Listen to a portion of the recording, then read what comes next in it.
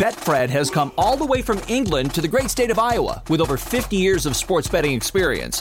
Fred is known in the UK for three things: customer service, bonuses, and delivering the best overall experience to players. Need more? Download the Betfred Sports app today and receive up to $250 in free bets when signing up. No emperors, no movie stars, just a sports book you can trust. Download today. Proud partner of the Iowa Wild and Iowa Cubs. Must be 21 plus. Wagers only accepted in Iowa. Gambling problem? Call 1-800-BETS-OFF. Maryland sports fans, there's only one sports book in the great state of Maryland with over 50 years experience booking bets and supporting customers. Betfred Sportsbook at Longshots is now open and is the only sportsbook in Frederick offering cash betting on football, basketball, world soccer, and more. Visit the Betfred Sportsbook at I-270 and MD-85 in Frederick, right next to Longshots off-track betting. Go to BetfredSports.com for more information and your chance to win exclusive merchandise. Must be 21 or older. Play responsibly. For help, call 1-800-GAMBLER.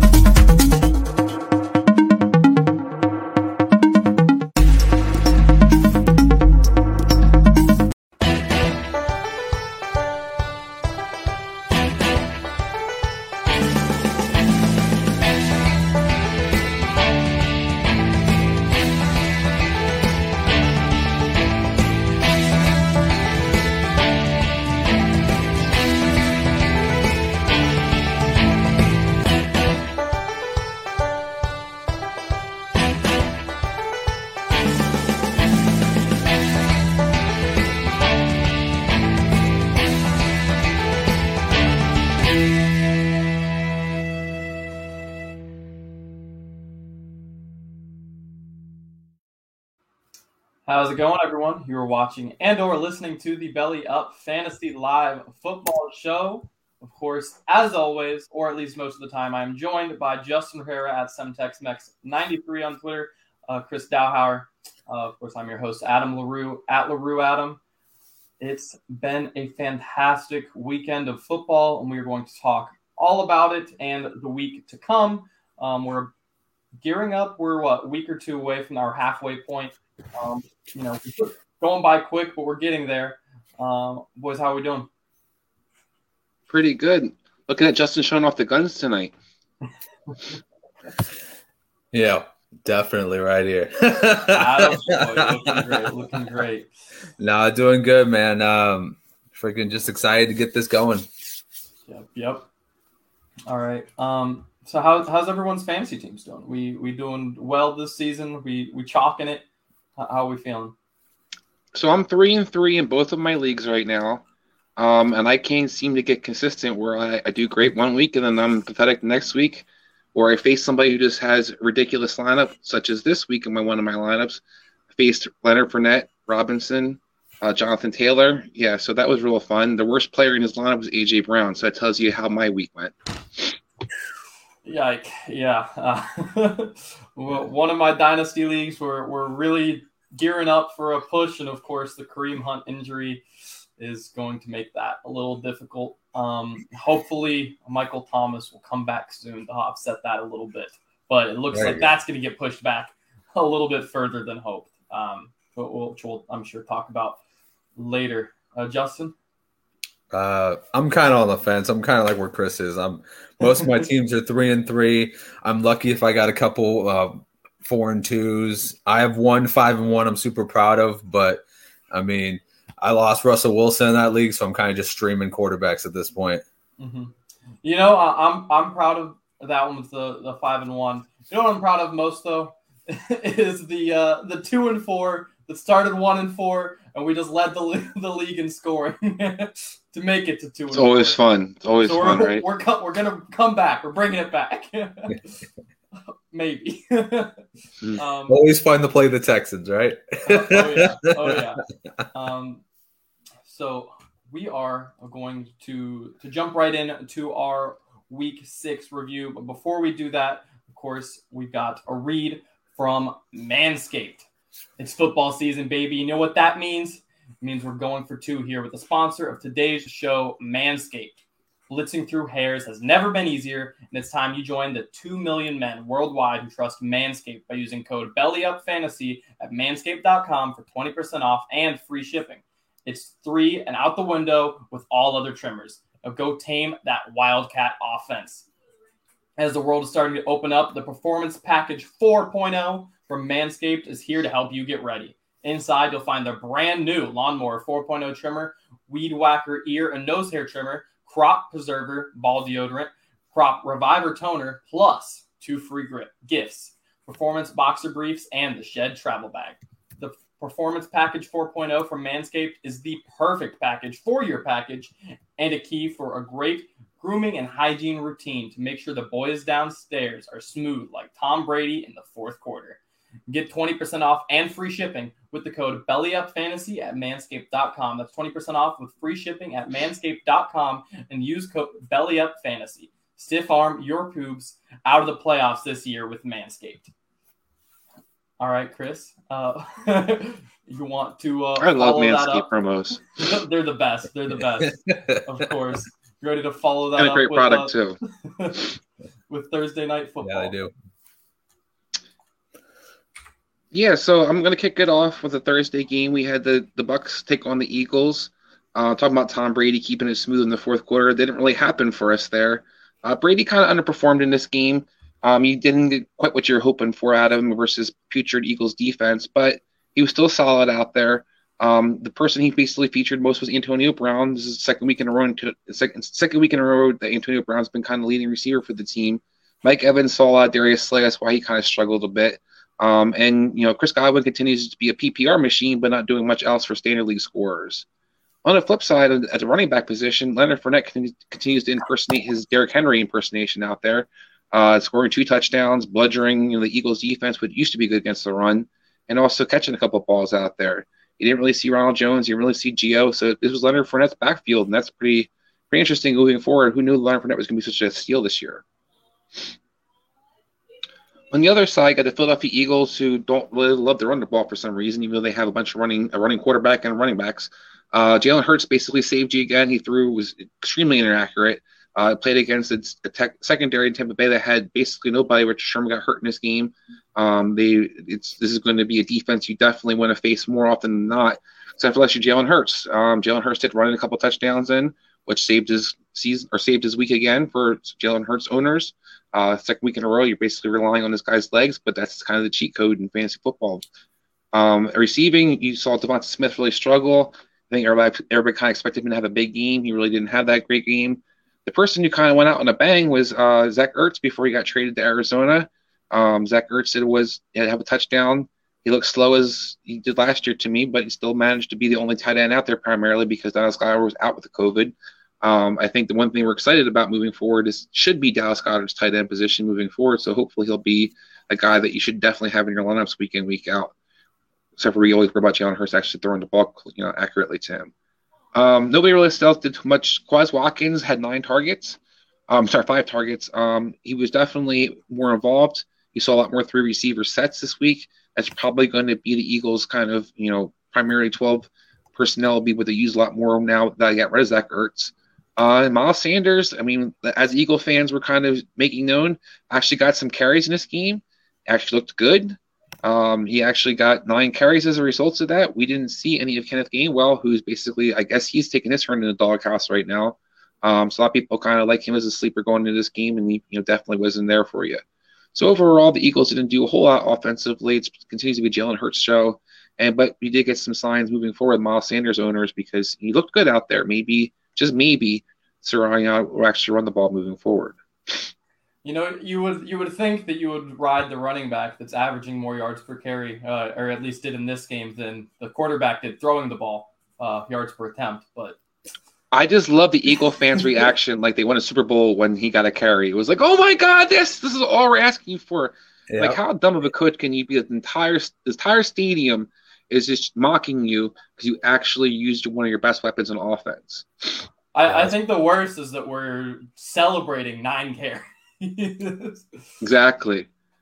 Even Troy Aikman, as clueless as he can be, he was like, why don't they use Miles Sanders? I thought he's one of the better players they have. Right. It doesn't happen. 6.2 yards, and he still can't even get 10 touches. So against Tampa. Yeah, I know. He still can't get enough carries. Still can't get it. Hey, how'd you feel about O.J. Howard? He made an appearance. Yeah, that was a good point. We didn't see a whole lot of Cameron Brate. O.J. Howard definitely kind of jumped out there. I think for a lot of the receiver owners, such as myself, we were kind of frustrated. Like, why are you out there? Go away. But yeah, O.J. Howard looked healthy too. He had 6 catches, 49 yards, 7 targets. Gronk is supposed to come back sooner than later, though, so I wouldn't get too excited. I still think this is a situation that you kind of want to kind of be cautious with because Cameron Brate still had 4 targets himself, so this isn't going to be like the O.J. Howard show moving forward. I said similar about Njoku a week or 2 ago. I don't really remember when, but when he had that big game, listen, I don't think this is signs of things to come for his fantasy season this season. But in Dynasty, give it a week or 2 once this is kind of out of your recent memory, and I'm all for buying because I think he is a good player. I think he showed well. I don't think he's going to do anything in this offense, but give him some time, let him move on. I think that's a great really point. Interesting. I think he definitely could be. He is a free agent this year at the end of this year, so there's opportunity for him to kind of maybe go to a team like the Colts. Yeah. Just putting it out there. Yeah. I appreciate that. So at 9:30 in the morning, we got spoiled again with football, except for it was football in England, which means there's bad teams probably playing. Oh, yes, there was. Jacksonville and the Dolphins. Start off with the Jacksonville side. Trevor Lawrence looked better, had a decent game, had over 300 yards passing. This Dolphins defense is another defense you definitely want to try to match up as much as possible against because their secondary is decimated. They can't stop the run. I'll let James Robinson have another good game, had touchdown, had 73 yards rushing. I had to eat my words on James Robinson in second week or third week on the show. I told you to get rid of the Jacksonville Jaguar players because James Robinson isn't going to be worth anything. He's definitely one of the better running backs you can own right now, top 5 in scoring. So James Robinson continues to show out. We saw Dan Arnold kind of be disappointing. Betfred has come all the way from England to the great state of Iowa with over 50 years of sports betting experience. Fred is known in the UK for 3 things: customer service, bonuses, and delivering the best overall experience to players. Need more? Download the Betfred Sports app today and receive up to $250 in free bets when signing up. No emperors, no movie stars, just a sports book you can trust. Download today. Proud partner of the Iowa Wild and Iowa Cubs. Must be 21 plus. Wagers only accepted in Iowa. Gambling problem? Call 1-800-BETS-OFF. Betfred has come all the way from England to the great state of Iowa with over 50 years of sports betting experience. Fred is known in the UK for 3 things: customer service, bonuses, and delivering the best overall experience to players. Need more? Download the Betfred Sports app today and receive up to $250 in free bets when signing up. No emperors, no movie stars, just a sports book you can trust. Download today. Proud partner of the Iowa Wild and Iowa Cubs. Must be 21 plus. Wagers only accepted in Iowa. Gambling problem? Call 1-800-BETS-OFF. Am I frozen? It does you still hear me though? Okay. Oh yeah, can still hear you. You're good. At least You're you can good. still hear me though. Yeah, Dan Arnold. I think a lot of people expected him to make a game. He was targeted a decent amount of times, but he just really wasn't able to get it going. Did have a couple of big drops. I think that's part of why he couldn't really get it going. Marvin Jones had a resurgence in this game. He had kind of disappeared for the last 2 games. He was back on track with 7 catches for 100 yards, scored a touchdown. He's somebody that I think that you continue to kind of want to have in your lineups or have as an option on your roster because he's going to continue to be targeted a lot for Jacksonville. In the last 2 games, to me, were more aberrations, and part of that was that Jacksonville really wasn't using the receiver personnel how you kind of expected them to. So we didn't see as much as Tavon Austin this game, thank God. But we also saw Lester Chenault kind of actually be used more in the slot again, so he got back on the board. I think he had 6 catches, 10 targets, so that was good to see. Jamal Agnew might be somebody to kind of keep your eye on. This is the 2nd week in a row that he's been heavily involved in this offense, and for PPR purposes, this guy is getting 4 or 5 catches a game. He has to be somebody to kind of have on your radar right now. Yeah, 100%. Yeah. On the Miami side, Tua returned, looked good, had over 300 yards, had 2 touchdowns, had 1 bad interception, but overall you'll take it. Was scrambling around, ran for a couple of yards, had 22 yards rushing. I think he's somebody that you can definitely consider streaming, especially against certain defenses. He's going to be productive. It's obvious the Dolphins don't want to run the ball, and Tua is going to pretty much be the guy that kind of carries them. He's definitely an improvement over Jacoby Brissett throwing-wise. So you saw kind of you guys be effective. Gesicki was very good, which was a lot of people's kind of curiosity. What would happen when Tua came back? Would Gesicki kind of go away? I think that was a little bit overblown. Brissett didn't really target Gesicki a whole lot more than Tua did in the beginning of the season. It just seemed that way because they had nobody else really they were throwing the ball to. But Gesicki did have 9 targets, had 8 catches, 115 yards. So you continue to have him as an option in your lineups. Jalen Waddle had a nice little bounce back. Kind of struggled last couple of weeks when he had big games. Just exposed the Jacksonville defense, another defense, especially the slot position that you really want to try to target if you can because they're just really poor out there. Jalen Waddle had 10 catches, 2 touchdowns, or 13 targets. He was definitely effective. The one thing I kind of hope at some point let him go down the field because I thought Jalen Waddle was used to be a burner, and I didn't realize he turned into like a glorified Taylor Boyd out there. Matt Collins was involved in this offense, and he might actually be a bit somebody to kind of look at moving forward until Preston Williams returns, till Devontae Parker returns, because I talked about this Dolphin defense. They're not good, and they're going to throw the ball pretty often and kind of be in games. In the backfield, I think we're kind of, you saw the return of Myles Gaskin doing nothing for you, and that was probably very disappointing for a lot of people out there. They thought maybe he turned a corner last week. Now that was just a mistake because here comes Malcolm Brown out there again. He basically seems that if this Dolphins are close, they're going to use Malcolm Brown. If they're behind or they're losing double digits, then you probably won't see Malcolm Brown that week. It's hard to kind of guess unless like you're playing a really good juggernaut out there. So Myles Gaskin is still a guy that I really think is going to be a hard guy to kind of continue to roster and continue to figure out when you actually play him. If you can get something of value for him, I try to dump him if I were you guys. Other than that, nothing else really to kind of talk. You did see Durham Smythe be involved in this game. I wouldn't get too excited about that. Like I said, this is a Gesicki show for the most part. This is Durham Smith having a decent game is more the result of them playing Jacksonville and them also having absolutely no running game and no healthy other receivers to involve. Yeah, I mean, they were using their tight ends as receivers quite a bit in this game. I think Gesicki probably had more snaps out wide than in line, if I had to guess. Yeah, and he also played a lot of slot. And you talked about that at the beginning of the season. When they line up in the slot, that's when he's usually most effective. Mm-hmm.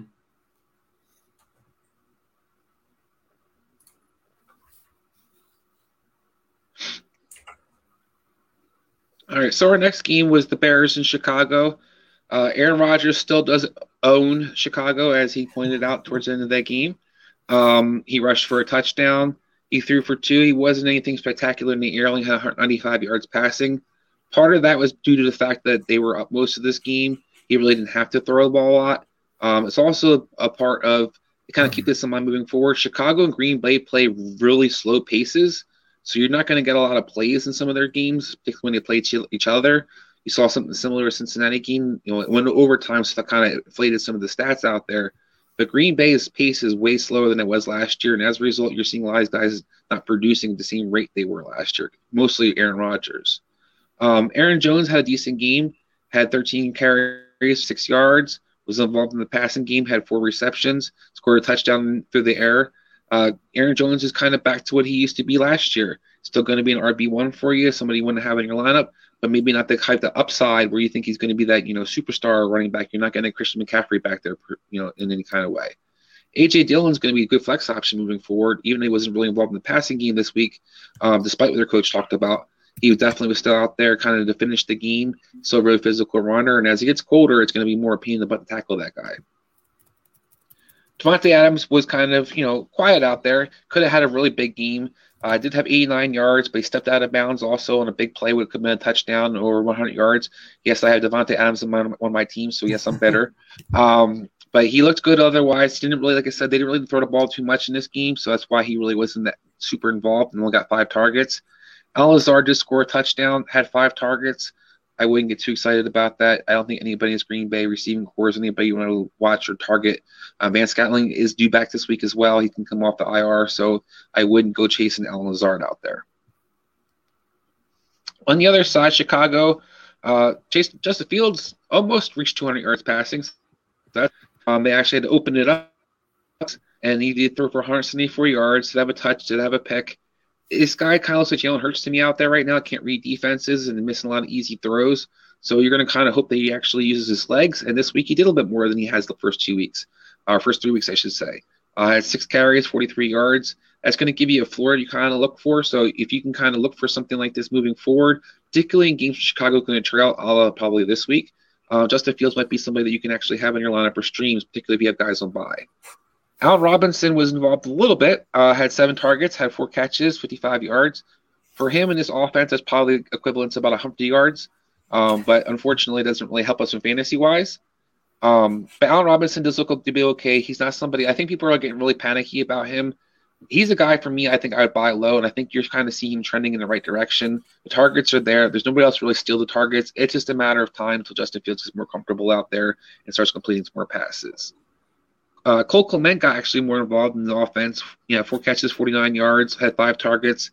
He's still a guy that, while I like his talent, he's not a guy I necessarily would like because I just think there's not enough volume in his passing game right now to kind of justify 2 receivers. Speaking of a second receiver, Darnell Mooney did lead the team in targets, had 8 targets, had 5 catches for 45 yards, scored a touchdown. I just think Darnell Mooney is somebody that maybe you want to consider as a flex option. I'm not a big fan. I think you're going to have a hard time deciding when he's actually going to have a big game or a good game. And this guy had 8 targets, supposed to be a speedster, only had 45 yards, kind of got lucky for the touchdown. So it's not something the numbers actually going to kind of show you, but he really wasn't anything write home about this week. Oh, and the guy I actually want to talk about, Khalil Herbert. Khalil Herbert looks good out there. We kind of talked about him going into the season as one of our guys we liked for the rookies. And if he had a chance, he would be somebody that can kind of be productive. Well, he got his chance. Damian Williams had the COVID. They had Tariq Cohen still not back, although he's back practicing or eligible to start practicing this week. Khalil Herbert had over 19 carries, 97 yards, had a touchdown. Could have had an even bigger game, had a touchdown called back. So I think this is a guy that if he's out there, even if he's sharing time with Damian Williams, you need to kind of have him on your roster because it's only a matter of time until Damian Williams probably get hurt. But in the meantime, they're probably going to split most of the touches because he looks really effective out there. Now, he wasn't heavily involved in the passing game, only had 3 targets. But like I said, this Bears team doesn't want to throw the ball very often, so it's not something to kind of get too disappointed about. My only additional comments would be one real quick for my dynasty guys again. Amari Rodgers sighting, the first of those that's really not much of one. He's not going to have any fantasy value this season, but for your guys' dynasty stashes, that's got to be exciting to at least have him on the field in some relevant way. The other note, it's really just a question. What do you make of Khalil Herbert, who has a rookie, playing really well right now? What do you make of him once, say, Montgomery comes back in a couple weeks? I think this is Montgomery's backfield regardless. I think there's more of a chance for him to split time with Damian Williams moving forward than there is with the Montgomery. I think the Bears kind of committed to him. They have spent the draft capital on Montgomery, and I think Nagy knows he's coaching for his job. I think Bill Lazor knows he wants to kind of have, look good out there kind of as an opportunity for the next job he's probably going to wind up getting. So I think that's something you're going to see the Montgomery, as long as he's healthy and looks 100% healthy out there, I think he's going to continue to be involved like he was. Damian Williams only kind of shined that first game, but that was also because Montgomery was banged up that first game. After that, even the passing game wasn't going through Damian Williams like it had been. So I think Montgomery is one of those guys, if you can get him off somebody's IR or try to get a steal, I have him both my rosters right now. I'm just waiting down the time until he comes back. So I actually got a question for you real quick. So like Adam was saying, on the dynasty perspective, I think maybe you want to go get Darnell Mooney too, because it looks like Allen Robinson might not be here like next year. And how about he won't be there next year? Yeah. I said if I was him, I would not be back next year. So I'm getting my point real quick. He's actually built kind of a good repertoire with Justin Fields. He's been getting targeted 6 times ever since Fields been on the taking the starts. So I think that, seeing as how he's probably going to be the defunct number 1 next year, it's probably a good idea to go out there and kind of probe what the price is going to be in Dynasty, especially now with this offense being poor. People might be a little bit lower on Mooney and might be willing to trade him for a cheaper price. It's a great point. Yeah, agreed. So next game, we had Cincinnati taking on Detroit. Cincinnati looked pretty good offensively. Joe Burrow had over 270 yards passing, had 3 touchdown passes. Probably could have had more, but they were up pretty good this entire game, so they weren't really worried about losing it. Joe Mixon looked great out there to me. Was heavily involved in the passing game, had 5 catches, 56 yards, scored a touchdown through the air, which is exciting because you really haven't seen that since week 1 or week 2. He was actually being involved in the passing game. He actually had 18 carries, 94 yards. So Joe Mixon was kind of that ultra back you're looking for, where he's getting the receiving and the rushing opportunity. Chris Evans kind of returned back to earth in some senses in the rushing attack. We only had 4 carries for 18 yards, but continues to be somebody who's used a lot in the passing game. Did score a touchdown, had 49 yards. The thing kind of keep in mind with Chris Evans, I think, is there's a good chance he probably was going to take Samaje Perine's second RB2 position. So I think Chris Evans is somebody to kind of keep on your boards and definitely keep in your mind, because Mixon, has been banged up a lot in the last couple of years. Chris Evans obviously is going to be involved in the passing game, as we continue to see, and I think he's more talented than Samaje Perine. Receiving wise, Jamar Chase continues to be a monster. Didn't score a touchdown though, so I guess that was disappointing. But he did have almost 100 yards. T. Higgins is probably the guy that I'm a little disappointed about. I thought he'd have a really bounce back game. He had 6 targets, only had 3 catches for 44 yards. A little surprised he's not being used down the field as much right now. And I think that was to me, that was probably the biggest disappointment. Tyler Boyd, continues to kind of be an afterthought in his offense since T. Higgins has returned. So he's somebody that you can kind of, think about getting rid of sooner than later, unless Higgins is to get hurt or Chase is to get hurt. He just doesn't seem like he's going to be involved enough in this offense. And I talked about paces. Cincinnati plays one of the slower paces too as well, which is surprising to me because they were really fast-paced last year, but they're really slowing it down, and as a result, you're not really seeing these receivers have the big games you kind of would hope for. On the other side, Detroit, Detroit's Detroit right now. Jared Goff continues to be non-worthy in fantasy. Don't touch him. Don't play him. Don't. And it's not really all tired Jared Goff's fault, as his coach kind of threw him again under the bus anyway. He's throwing the absolute garbage out there. TJ Hawkinson did have 11 targets, which is exciting to see because he had been kind of forgotten about his offense the last 2 weeks. He was actually out running routes again versus blocking all the time. Had 8 catches, 74 yards. You can kind of tell he's still kind of lumbering out there. So he is somebody I would try to play while I still can. But I'd be a little bit concerned and maybe looking for an extra tight end because I think he's going to be heading to the IR sooner than later, particularly as his team continues to lose the way that it is. The rest of the receiving core is pretty much an afterthought. Amon St. Brown did have 5 catches, so maybe PPR you're looking at this guy, but had 9-yard long. Just basically is Jared Goff's throwing made fun of Ben Roethlisberger last year. Jared Goff's throwing 3-yard passes. I mean, this is ridiculous how unaggressive they are down the field right now. Khalil Raymond had another decent game for PPR purposes. Had 6 catches, 37 yards, averaged 6.2 yards per carry. So in standard leagues, I'm not touching that guy, but in PPR, it's a very valuable player to kind of consider right now. Betfred has come all the way from England to the great state of Iowa with over 50 years of sports betting experience. Fred is known in the UK for 3 things: customer service, bonuses, and delivering the best overall experience to players. Need more? Download the Betfred Sports app today and receive up to $250 in free bets when signing up. No emperors, no movie stars, just a sports book you can trust. Download today. Proud partner of the Iowa Wild and Iowa Cubs. Must be 21 plus. Wagers only accepted in Iowa. Gambling problem? Call 1-800-BETS-OFF. Betfred has come all the way from England to the great state of Iowa with over 50 years of sports betting experience. Fred is known in the UK for 3 things: customer service, bonuses, and delivering the best overall experience to players. Need more? Download the Betfred Sports app today and receive up to $250 in free bets when signing up. No emperors, no movie stars, just a sports book you can trust. Download today. Proud partner of the Iowa Wild and Iowa Cubs. Must be 21 plus. Wagers only accepted in Iowa. Gambling problem? Call 1-800-BETS-OFF. I think it's kind of. Oh, I'm sorry. I interrupted. Go ahead. I'll throw in later. I was going to say, just to cover the backfield, DeAndre Swift continues to kind of live through the air. Very inefficient again on the ground this week. But did score a touchdown on the ground, but only had 24 yards on 13 carries. Did have 5 catches for 40-something yards. Had 7 targets, so he's kind of expecting he's going to be able to get his points one way or another. Jamal Williams really wasn't involved. He's actually really banged up right now, so that's probably why he probably isn't as involved as you kind of expect him to be. And as a result, he only had 4 carries for 11 yards and continues to be left out of the passing game. He only had 2 targets and 1 catch for -2 yards. Sorry, Justin, I'm sorry I didn't mean to cut you off. What were you going to say? No, you actually covered it at the end because I was really worried about Jamal Williams' place in this offense going forward because, like you said, he's been injured and these past couple of weeks he's been just absolutely throwing up duds, especially coming off the first couple of weeks when he was looking like, he was going to have a good fair share of this offense. And then, he's kind of just been, dudding it up. But I didn't know he was really that banged up. So you answered the question. Thank you.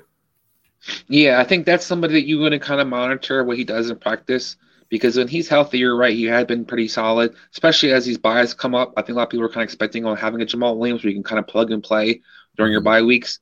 Right now, he's kind of a guy that you don't really want to do that because he's just not effective out there and he's getting less and less opportunity in the passing game. That's probably the biggest thing, too. He was getting some targets in the passing game. This seems to be all Swift all the time in the backfield. Yeah. So next game we're going to cover, so this is for Adam, Colts and Houston Texans. The Colts looked good. Carson Wentz had 2 touchdown passes, had 220 yards. He could have had way more. They were just up really big in this game. It was never a contest. And as a result, he kind of didn't know how to throw the ball much in the second half. But you were really excited to see what he could do if he actually had speed to throw the ball too. Paris Campbell had 1 catch, 57 yards. Unfortunately, he got injured. T.Y. Hilton returned. He's back. He didn't retire, and he looked very effective and very speedy out there. Only issue he really had was that he got hurt also. Hopefully he should play this week, but he has a quad injury. Had 4 catches, 80 yards, 4 targets. He is a player that if he's healthy, I kind of told you guys this offseason, people talked about this a lot this offseason, Carson Wentz loved him some Deshaun Jackson. And T.Y. Hilton reminds me a lot of Deshaun Jackson in that offense. I think Carson Wentz wants to push the ball down the field. So if T.Y. is out there, he's going to get production. He's going to be used, which kind of limits Michael Pittman, who didn't have such a great game. Pittman had 2 catches, 35 yards, only had 3 targets. Like I said, they really didn't throw the ball much in this game, but you're kind of disappointed because they're playing the Texans. You kind of expected more than that. But I think this is something to kind of monitor moving forward, that when T.Y. is out there and healthy, this might not be Michael Pittman's receiving core where he is a true number one, because like I said, I wouldn't be surprised if Carson Wentz looks for him more often than not. He loves him some T.Y., I think. And Mo Alley-Cox continues to play out there. Had another touchdown. Just to tell everybody out there, if you play the Texans, play whoever the tight end is, because the Texans are awful against tight end position right now. So you could pretty much stick anybody out there. If you're playing the Texans, it doesn't matter. You're getting a touchdown on your tight end. Not to say Mo Alley-Cox doesn't have talent, but this is pretty much the given of the week that if you play the Texans, you'll get a touchdown on your tight end. Zach Ertz. Zach Ertz. There you go. Very good. Great point. On the Houston side, before we move to the Houston side, look at his backfield.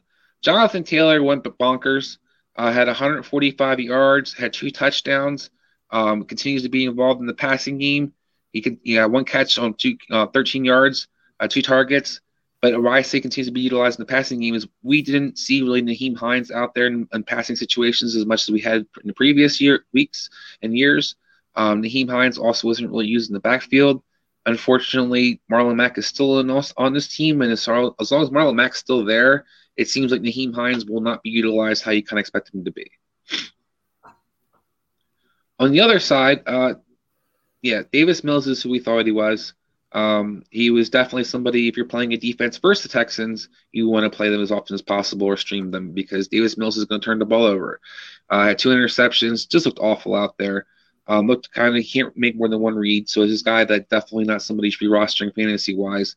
Don't love him dynasty-wise either, because I think he's not going to make this roster moving forward. But I do think that, you kind of see what he's able to do, and that's get Brandon Cooks the ball. Brandon Cooks had 13 targets, 9 catches, kind of returned back to being the featured person on this offense, and he'll utilize a lot. They continue to move him in the outside in the slot, so it's the guy that even though everybody knows who the ball is going to go to more than not, often than not, he's probably going to be able to get him the targets. And it was nice to see Brandon Cooks kind of have that bounce back game, because last 2 weeks teams were able to kind of take him away. Nico Collins returned this game, had 6 targets, 4 catches, 44 yards. I wouldn't get overexcited about Nico Collins' return. This offense is going to be able to feature more than one weapon very often other than Brandon Cooks in this receiving game. And you're also going to continue to see Chris Moore out there. He did have 6 targets, only had 4 catches for 14 yards. Great PPR again, but not for most leagues. But he is somebody that he's going to continue to be out there and steal some of this opportunity for Nico Collins that people kind of projected for him moving forward. Other than that, there wasn't really much to talk about in the passing game. Jordan Akins had 6 targets and 4 catches. Stay away. Don't touch it. And the backfield for the Houston, Mark Ingram continues to be the bell cow somehow, some way. He's out there. He just falls down for 3 yards, 2 yards. Has 18 carries, 73 yards. With a lot of buys coming up, he might be somebody you have to consider rostering. You're just hoping he kind of falls into a touchdown, because other than that, you're really not getting a whole lot of production from this guy, particularly in the passing game. Philip Lindsay looked spry, had a 35-yard run. Unfortunately, the rest of his carries he had, the other 6 carries went up for 4 yards. So Philip Lindsay kind of has a featured offensive line that's kind of blocking for him, so he's always going to be kind of limited. The only chance for him to really be fantasy relevant moving forward is if Ingram were to get hurt. Because the other third back is David Johnson. He wasn't really used in the rushing game as kind of expected. Wasn't really used in the passing game either much. Only had 2 targets, 1 catch, 11 yards. I'm curious if this guy's going to continue to be on the team moving forward, because they cut one of their longtime players, Whit Merciless, this week. And I wonder if David Johnson is not going to follow himself out at some point, because I doubt anybody would actually trade for David Johnson. Only thing to really add in any level is Tyrod Taylor is eligible to come off IR this week. However, it seems 50-50 at best that actually happens. Yeah, and I think he's the guy you can keep in mind for streaming purposes or as buys come up, because he will run the ball a bit more, and he was pretty effective. So don't forget that Tyrod Taylor's wasn't quite done as we might expect him to be this season. He actually helps his offense considerably. Yeah, he opens it up so we can at least have a conversation about whether a Nico Collins is going to be viable. I think regardless, Brandon Cooks is, but maybe they could have a second guy be a flex option if Tyrod Taylor's a quarterback. Maybe. Yeah. All right, so this is where I take over. So this was kind of it wasn't that great of a game overall. It didn't really get started until about the second quarter. Daniel Jones, I'll start with the Giants side. Daniel Jones is just, I don't think he should have been out there. He looked problematic out there. He had 2 fumbles. One was recovered by the defense. At one point, he had back-to-back interceptions. You know, he lost Kadarius Toney early. Kadarius Toney was looking good, and then he went down after catching 3 balls for 36 yards. Sterling Shepard came back, and he ended up getting pretty much all the targets. He got 14, 10 receptions, 76 yards. Sterling Shepard's going to be a good option for PPR. He's going to be a good option for a flex if you need a bye week flex. I wouldn't put too much into the Giants in general until, somebody like Saquon or Golladay gets back. Somebody that's going to be a little bit more of going to move the chains a little bit, because when it's just this bland offense, there's not going to be much scoring. In this game, the only person that scored the touchdown for the Giants was Elijah Penny at the end. So that kind of tells you that's the third running back. For this team, maybe I would say, and this is a desperation maybe, Dante Pettis. If Slayton's not back and Galladay's not back, then they're going to have to throw the ball to somebody else. So Pettis could be an option if you're really, really desperate. I wouldn't do it, but, desperate times call for desperate measures. On the flip side, Los Angeles looked good. Stafford looked back to being Stafford. This game really opened up when Darrell Henderson was able to start getting the ball and start pushing it. He had a touchdown receiving and rushing, so he had a really good day. Sony Michel, he still looked like he was getting his carries out there. He actually opened up the first drive with a good run, with a 15-yard run. So he's obviously somebody who you can put on the bench, and just in case Darrell Henderson goes down, and he'll probably be a good spot start if that happens. Cooper Kupp resumed his reign of terror.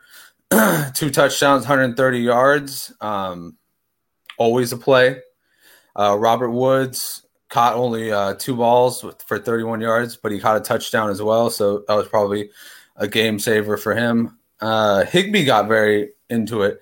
Not for very much yardage, but, he got 5 receptions in the game. Sorry. But, yeah, overall, this was just it was a positive game script for LA. I don't know why Matthew Stafford was throwing it at the end of the game anyways. He was probably just trying to pad his stats. That's where the interception came at the end of the game, like one of the last drives of the game. But, yeah, as far as this team goes, I'm from this game forward, you cannot keep any of those major wide receivers out of the lineup. Darrell Henderson seems like he's going to be a spot-on play every single week. Obviously, I don't have to tell you guys that.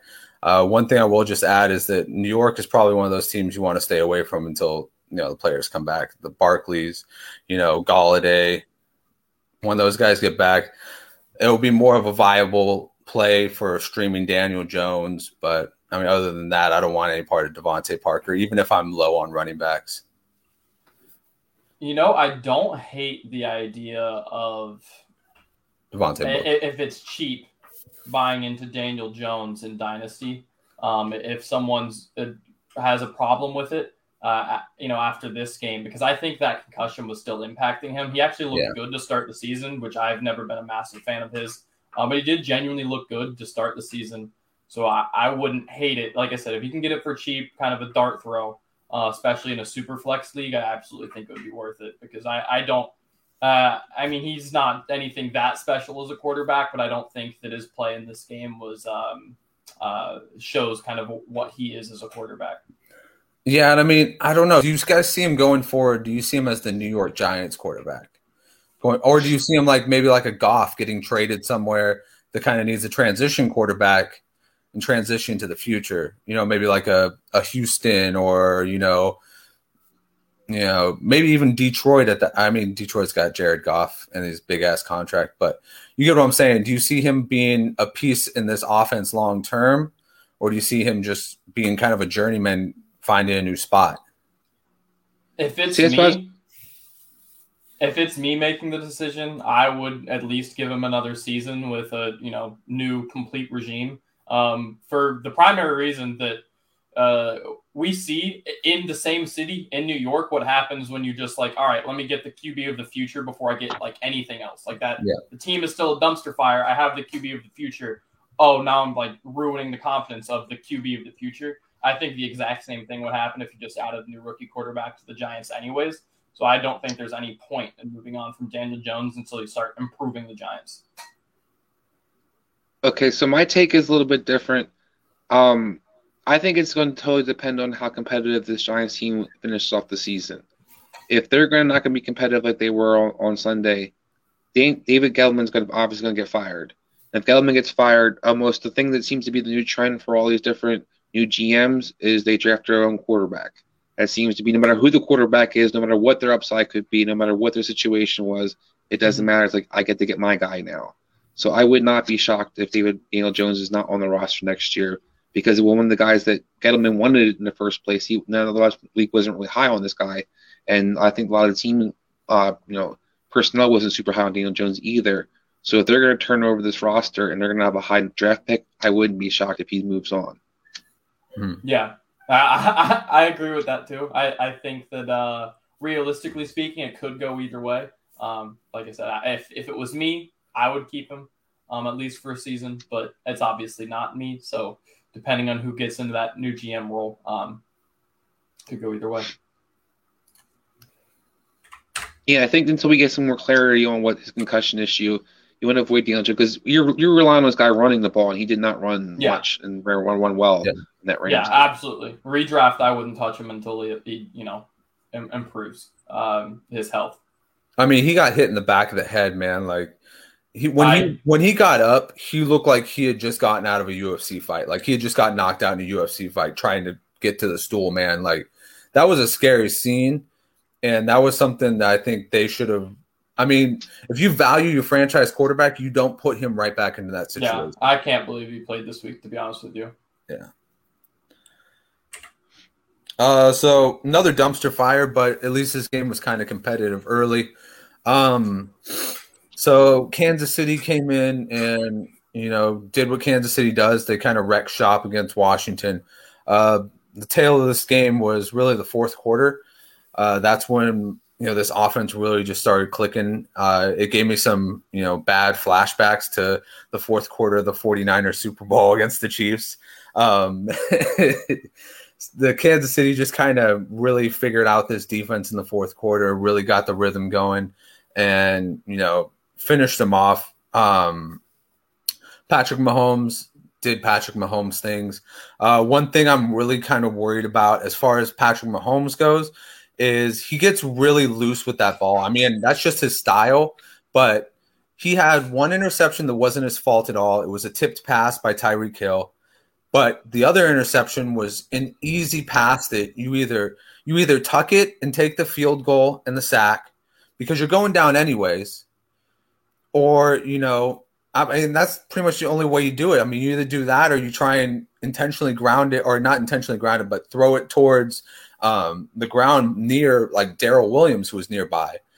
I mean, when you see this pass, it was like he was trying to throw it away, but he was doing it off balance, so it just went directly in the air. It looked like a punt at that point, just getting picked off.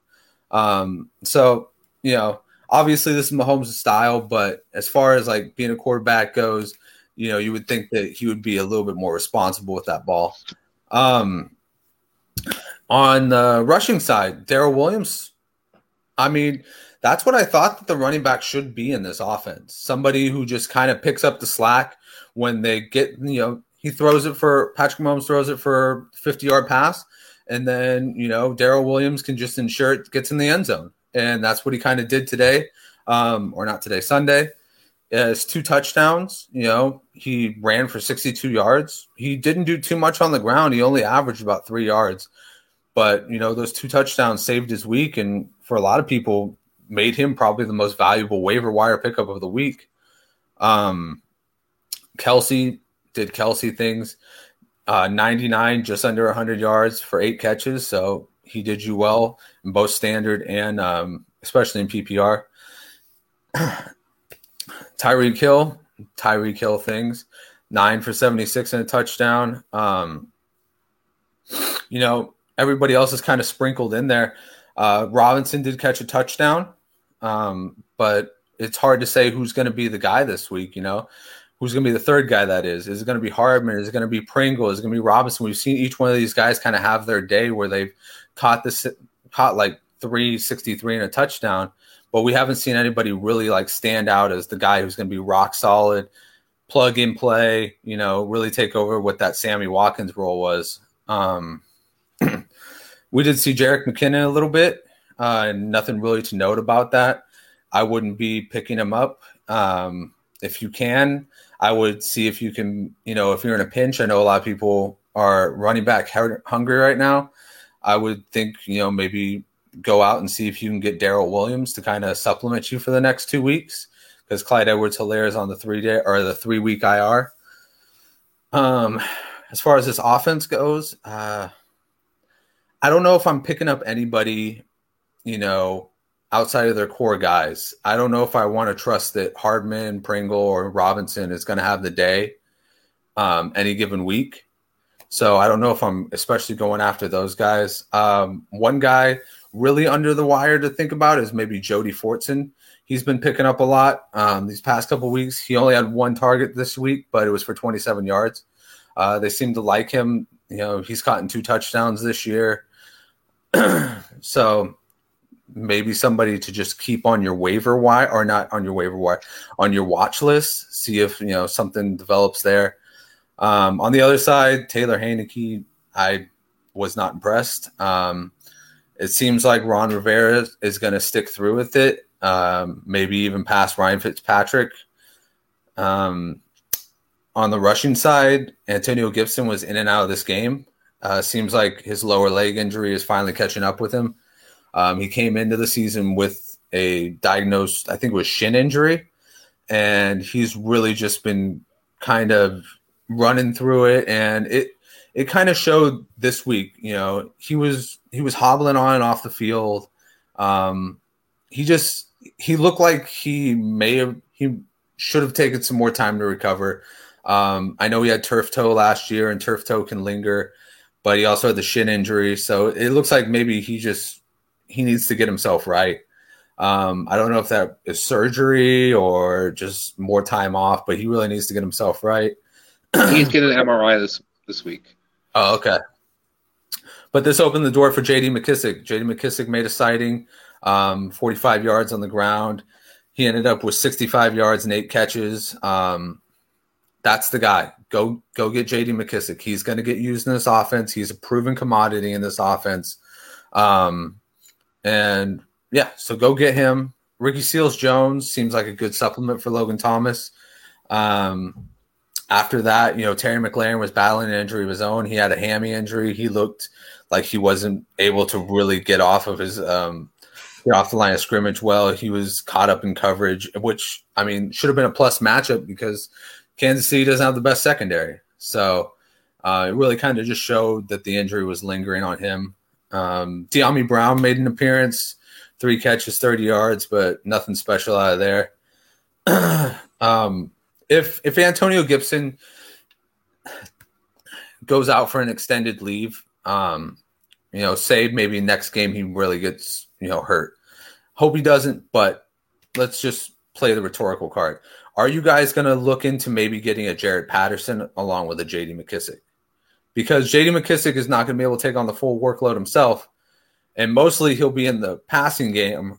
So are you going to be looking for somebody else to come in? I would be. I think they play Green Bay this upcoming week. I think you got some good matchups or opportunity for him to be involved. And to your point, I do think it's not going to be all J.D. McKissick all the time. They're going to need somebody else. They do like Patterson, and I think he's somebody that might be a little bit of a guy that you can just roster during his bye times, just in case.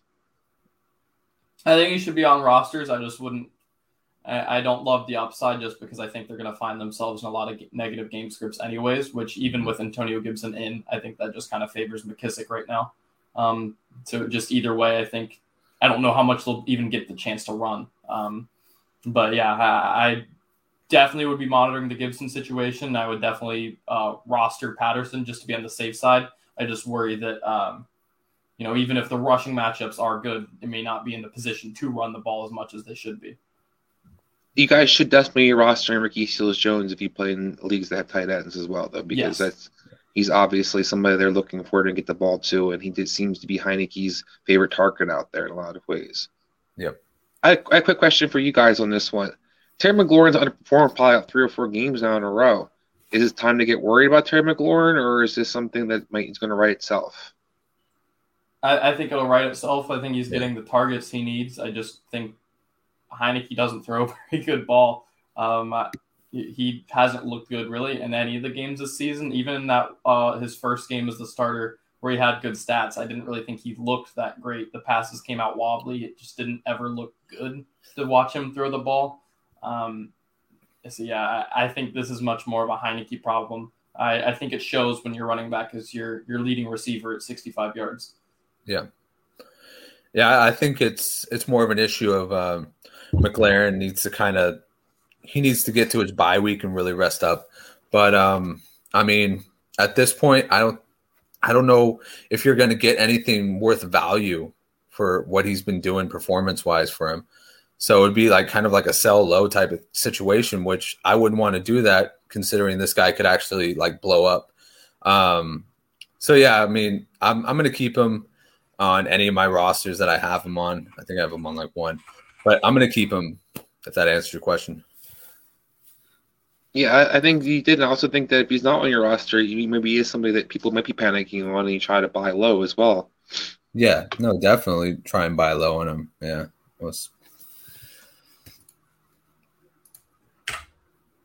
Cool. So now we get a good game. So Dalvin Cook is back, and it's perfect timing because now he gets to go rest his always injured ass and gets to come back for the back half of the season and lead me to a championship. But all seriousness, guys, this was a really good game for Minnesota and a game that they needed. Kirk Cousins just always seems to be that much better when Dalvin Cook is in the game. For some reason, he goes from 200 to 300 just by having Dalvin Cook there. In this game, Cook had 140 yards. Cousins had 330 or 373 yards, 3 touchdowns. He got everybody he needed to involved. He got Thielen involved. Thielen made so this is a guy who actually, quick question, do you sell Adam Thielen based off of this performance or do you keep him? Just I want to quick sell or keep. I'm keeping him. Keep unless you're desperate at another position or you're a dynasty team not contending, because I think we are towards the end of Thielen's run. I don't think he's dead, but towards the end. Yeah. Okay. See, I would go off of this week and I would sell him. And I know I'd be giving up good weeks for him, but I would really test the market on maybe getting a good running back out of that. So Justin Jefferson had another game, good game. He's been doing it all season long, 8 catches. KJ Osborne ended up catching the most important ball of the game. He had 6 catches for 78 yards. Here's something we've been talking about all year long. Who's going to be the third guy here? KJ Osborne or Tyler Conklin? Well, they both had pretty good games. Conklin had more yardage with less catches, but he still ended up with 71 yards off of 3 catches. So maybe with Dalvin Cook in, Minnesota with their defense, they're always going to be kind of in a shootout type of situation. Maybe this kind of leads itself to, Conklin and Osborne being okay starts. Well, maybe not starts, but okay plays during the season as buy inserts. But yeah, so on the other side, Darnold is starting to look like the New York Jets Darnold again. So That's nice. yeah. I guess you could take the jet out of New York, but you can't take the New York out of the jet. I don't know how that would work. But yeah, so Sam Darnold he's kind of been really poo-poo ever since the Dallas game. Seems like he's just getting exposed that he really can't, throw the ball accurately. I mean, look at that completion to attempts. He didn't even complete 50% of his passes. I'll give him one thing about that though. He did have 7 drops. They didn't want to catch the ball for this guy either for some reason. Robbie Anderson and DJ Moore were just dropping the ball. Robbie Anderson especially, unfortunately. That's fair enough. But yeah, DJ Moore had an okay game for, he had 5 catches, 73 yards, no touchdowns. He's obviously the main guy, main target guy as far as this team goes. Ian Thomas made his 1 catch for 41 yards. As far as Robbie Anderson goes, that's 11 targets, 11 yards. That's pretty lackluster. And the only thing that would save him in PPR is that touchdown. What is going on here, guys? What's up with Robbie Anderson? I mean, he's in the same situation he was last year. CMC is gone. He's getting a lot of targets, but he's just not performing. Two huge differences to me. Number one, I tried to warn people all season long that him and Sam Darnold's connection that everybody talked about in New York was imaginary. That he did not use Robbie Anderson well in New York. And the only time he did was right towards the very end of the season when he actually started throwing the ball deep to Robbie Anderson. The other difference, I think, is that Robbie Anderson's return to his deep threat mode, in a sense, where last year you saw him running a lot more underneath routes and being more in that possession type of receiver. Well, they've kind of switched it back around where DJ Moore is now that guy and not running the deep routes.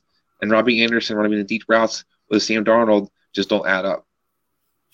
Betfred has come all the way from England to the great state of Iowa with over 50 years of sports betting experience. Fred is known in the UK for 3 things: customer service, bonuses, and delivering the best overall experience to players. Need more? Download the Betfred Sports app today and receive up to $250 in free bets when signing up. No emperors, no movie stars, just a sports book you can trust. Download today. Proud partner of the Iowa Wild and Iowa Cubs. Must be 21 plus. Wagers only accepted in Iowa. Gambling problem? Call 1-800-BETS-OFF. Betfred has come all the way from England to the great state of Iowa with over 50 years of sports betting experience. Fred is known in the UK for 3 things: customer service, bonuses, and delivering the best overall experience to players. Need more? Download the Betfred Sports app today and receive up to $250 in free bets when signing up. No emperors, no movie stars, just a sports book you can trust. Download today. Proud partner of the Iowa Wild and Iowa Cubs. Must be 21 plus. Wagers only accepted in Iowa. Gambling problem? Call 1-800-BETS-OFF. Yeah, that's a fair enough point. I think that you make the good point that it was kind of a pseudo connection that they actually had there, because if you really look back at those Jets days, it wasn't very much different. It was maybe like 1 or 2 catches for maybe like 90 yards and a touchdown. That happened like maybe every 3 games. Yeah, so this offense kind of really needs to rethink what it's doing and what its purpose is, especially now with Terrace Marshall in the concussion protocol. One thing that I think a lot of people really considered Terrace Marshall to be the slot receiver. He's also not been performing very well with the targets he's been given. So, yeah, I mean, well, he got a little lucky this week though, because Zylstra did take over his job in the slot, but Zylstra also just got put in IR this week. So Terrace Marshall will have a chance to kind of earn that slot back again. Yeah, if he gets out of the concussion protocol in time to actually make an impression. And then Chuba. So Chuba's been actually a really good fill-in. I can't deny it. I think he's been better than Mike Davis was last year. He had 61 yards and a touchdown this game. He didn't really get much on the receiving end, but I think it'll come game to game. Obviously, Darnold having completed less than half of his passes didn't really lend itself to that. You only targeted him 3 times too. Yeah, you guys got anything to add on this one? I think Chubb is a guy you want to have out there because they talked a lot about this week turning into more of a running team. Matt Rule came out and basically all but saying we need to hide Sam Darnold. And in the meantime, we need to start becoming more of a running physical team because our offensive line also can't pass block for crap right now. Yeah. I was just going to add, I think I've already said this on the show once before, but I will say it again. Robbie Anderson's 2 best seasons as a Jet were with when Darnold was out, with McCown and with Fitzpatrick. They were not with Darnold. I'm still the drops aside that give Darnold a little bit of a boost. I'm still not sold on him being an upgrade in any way, shape, or form over Teddy Bridgewater, who also did not play very well this week. Yeah. No, I think I think if anything, he's a downgrade. Yeah. He's definitely looking like a downgrade right now. I mean, he looked like a slight upgrade the first couple games, but these last couple games have been a totally different story. Well, Teddy Bridgewater actually fed multiple targets last year and fed fantasy guys receiving. This guy's not, you're basically living off DJ Moore in this offense and the running game. Right. No, that's a really good point. He has been solely going to DJ Moore every single game. And, as he's kind of mixed it up, we've kind of realized that, he's one, inaccurate, and, two, this offense isn't really it was kind of it was a weird thing to see that Robbie Anderson went back to his role. And then they tried to, because he was a good slot receiver. And why would you mess that up for, like you said, a pseudo connection that was from the Jets days? I mean, never take anything from the Jets and think it's going to work. All right. We'll move on to the last one. Oh, actually, no, we could just move past the last one. There was nothing there for that one. Oh, man. In a game that we thought was going to be freaking awesome, ended up being a total dud on the Chargers side. Oh, sorry. Oh, you're good. Yeah, so this was a game that I think Justin Herbert definitely wants to forget. I don't think anybody's going to sell low on Herbert after just this one game. But if you do find anybody panicking saying, hey, I want to sell Herbert, yeah, immediately go after that. Immediately jump the gun on that one. It was just an off game for everybody. Eckler only had 7 yards on the ground. He did have 46 through the air, but, Mike Williams went down with his, I think, did they get an MRI on his knee after the game? I don't know if he had got an MRI. I know he was very banged up going into the game, and you could kind of tell, but I don't know if he had to get an MRI again or not. Yeah. Well, he was pretty damn banged up on that game. Jared Cook did score the lone touchdown.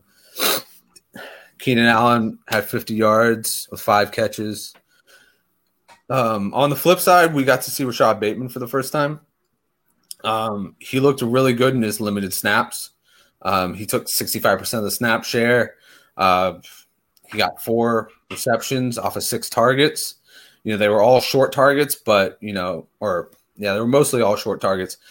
But, when he was reeling them in, he was looking really good out there. I mean, he could be transitioning to his role as maybe more of a deep receiver, or maybe they'll just keep him as a possession receiver. I like him either way. This game got out of hand pretty early, so it really lended itself to the run game. All 3 old boys got a touchdown. That's Freeman, Murray, and Le'Veon Bell. They all pretty much distributed the run game equally. Freeman led the way with 9, and then I think everybody else just got 8.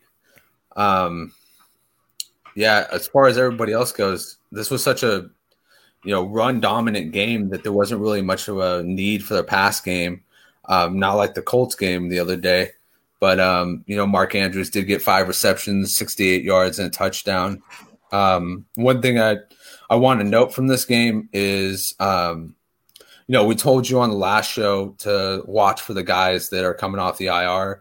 Bateman just came off the IR, and he had an okay showing. but I think that this showing is kind of promising for the future. And I mean, the future being like, dynasty or, 3-4 weeks down the line, him having a good game and really like shaking it up. But yeah, as far as everybody else on the Chargers side, I'm not selling anybody. On the Ravens side, I'm not really buying everybody yet. I did like that Freeman got more carries, but it was only one more. So it's kind of hard. It's going to be hard to figure out who's going to be really getting the rock the most of the time. If I had to pick one, it'd be Murray, but that's just because he's been getting it all year long so far. You guys got any notes on this game? I was going to say Murray did get banged up in this game, so it'll be interesting to see if he weren't to play, what kind of the roles will be in the backfield. I advise staying away from Le'Veon Bell at all costs. Freeman may be rosterable, maybe even Taysom Hill will return, or Taysom Williams will return, but I wouldn't touch Le'Veon Bell if Latavius Murray were to miss any time. Yeah, it's kind of weird that Tyson Williams just kind of fell off the earth, didn't he? Like, he just kind of fell directly off a cliff, and nobody's found the body yet. I mean, yeah, it was weird because he went from like a week 1, waiver wire must start afterwards to it's week 6 and everybody's dropping him. Yeah. Cool. All right, and this is where I pick up on. It was a lot like like the game he just mentioned, where we expected it to be a really good game, and it was not. Baker re-injured himself. He says he's still going to play this upcoming week, but yikes. They play Thursday with a quick turnaround. Kareem Hunt also got hurt. That's a yike. It looks like Dearness Johnson will be the guy that you want to pick up on waivers, with Chubb also ruled out officially for Thursday. That being said, guys, do not overspend on him for your bid. This is a 1-week rental. Now, having him as a waiver wire target, for free, to use for a week and then drop, fine. Absolutely. He's a flexible player for 1 week. Don't put the budget into 1 week. It is not worth it at all. Just don't do it. Same thing goes for Donovan Peoples-Jones. Jarvis Landry should be active in a week or two. I think he had a good performance, but he's been getting the same kind of snaps and route share this entire season and really hasn't done anything with it until the last 2 weeks. He also benefited from that end of half Hail Mary. That was a massive benefit of his. I'm not really that into him as far as a long-term fantasy play. Bad week for Rondale Moore on the flip side. He had been, getting really involved the last couple of weeks and was starting to pass Christian Kirk. And then, of course, Christian Kirk turns around and leads the team in targets. So this is just as unpredictable as ever. What is predictable, though, is AJ Green getting his 6 targets per week. Every week of this season, except for last week, he's gotten exactly 6 targets. Every single week. He is someone with a lot of guys on buys and some injuries happening and what have you, who honestly you might want to kick the tires on if someone hasn't picked them up already, because again, he's gotten 6 targets every week except for 1. And in this high-powered offense, that's enough to get at least some value out of. He, isn't going to be a world beater, but there's a reason that you're having this guy fill in off the waiver wire to help you out. You guys have anything else notable from this game? I think the one thing I took out of this is DeAndre Hopkins looked healthy. Yeah. And I think that's going to be big moving forward. Mm-hmm. I think it's been the first time all season where he actually looked healthy out there. Yeah. And just to build on your point real quick, Adam, we're going to talk about some of the waiver watches like that. I'm going to warn you guys, Dearness Johnson was a big hype last year, and everybody thought he was going to get all the carries when everybody else got injured, and it didn't happen. Don't be shocked if that goes down again this week. You got Kelly that brought out the practice squad, who was one of the better guys who played in the preseason. They're really high on him. But the guy I actually think is going to be more productive is going to be Felton, because I think he's going to play that Kareem Hunt role as Kareem Hunt is on the IR, and he has more of a sustainable production opportunity, particularly when they're trailing without these receivers they might not have. That would be the guy I actually think might wind up being worth more than D'Ernest Johnson is. I agree. I think D'Ernest Johnson is going to have value to some extent this week and this week only. Felton's going to have that PPR role. Johnson might get at least a decent amount of carries this week, but as soon as Chubb gets back, Felton still has some kind of role. Like, he'll do something. Johnson will go back to getting maybe like a carry or two a game as soon as Chubb's back. So I don't know. Again, if you want to grab him on waivers for 1 week, that's fine. But there's no reason to put any bid into him at all.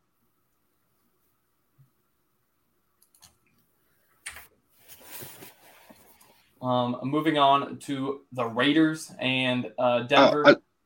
Real quick for you, Adam, I just wanted to also point out, you warned people last week that the Njoku thing didn't materialize this week. He had one catch for 6 yards. So that's why we're kind of warning you guys, don't read too much into any tight end production for this team. Yeah, absolutely. Austin Hooper actually beat him in targets, although neither of them did anything.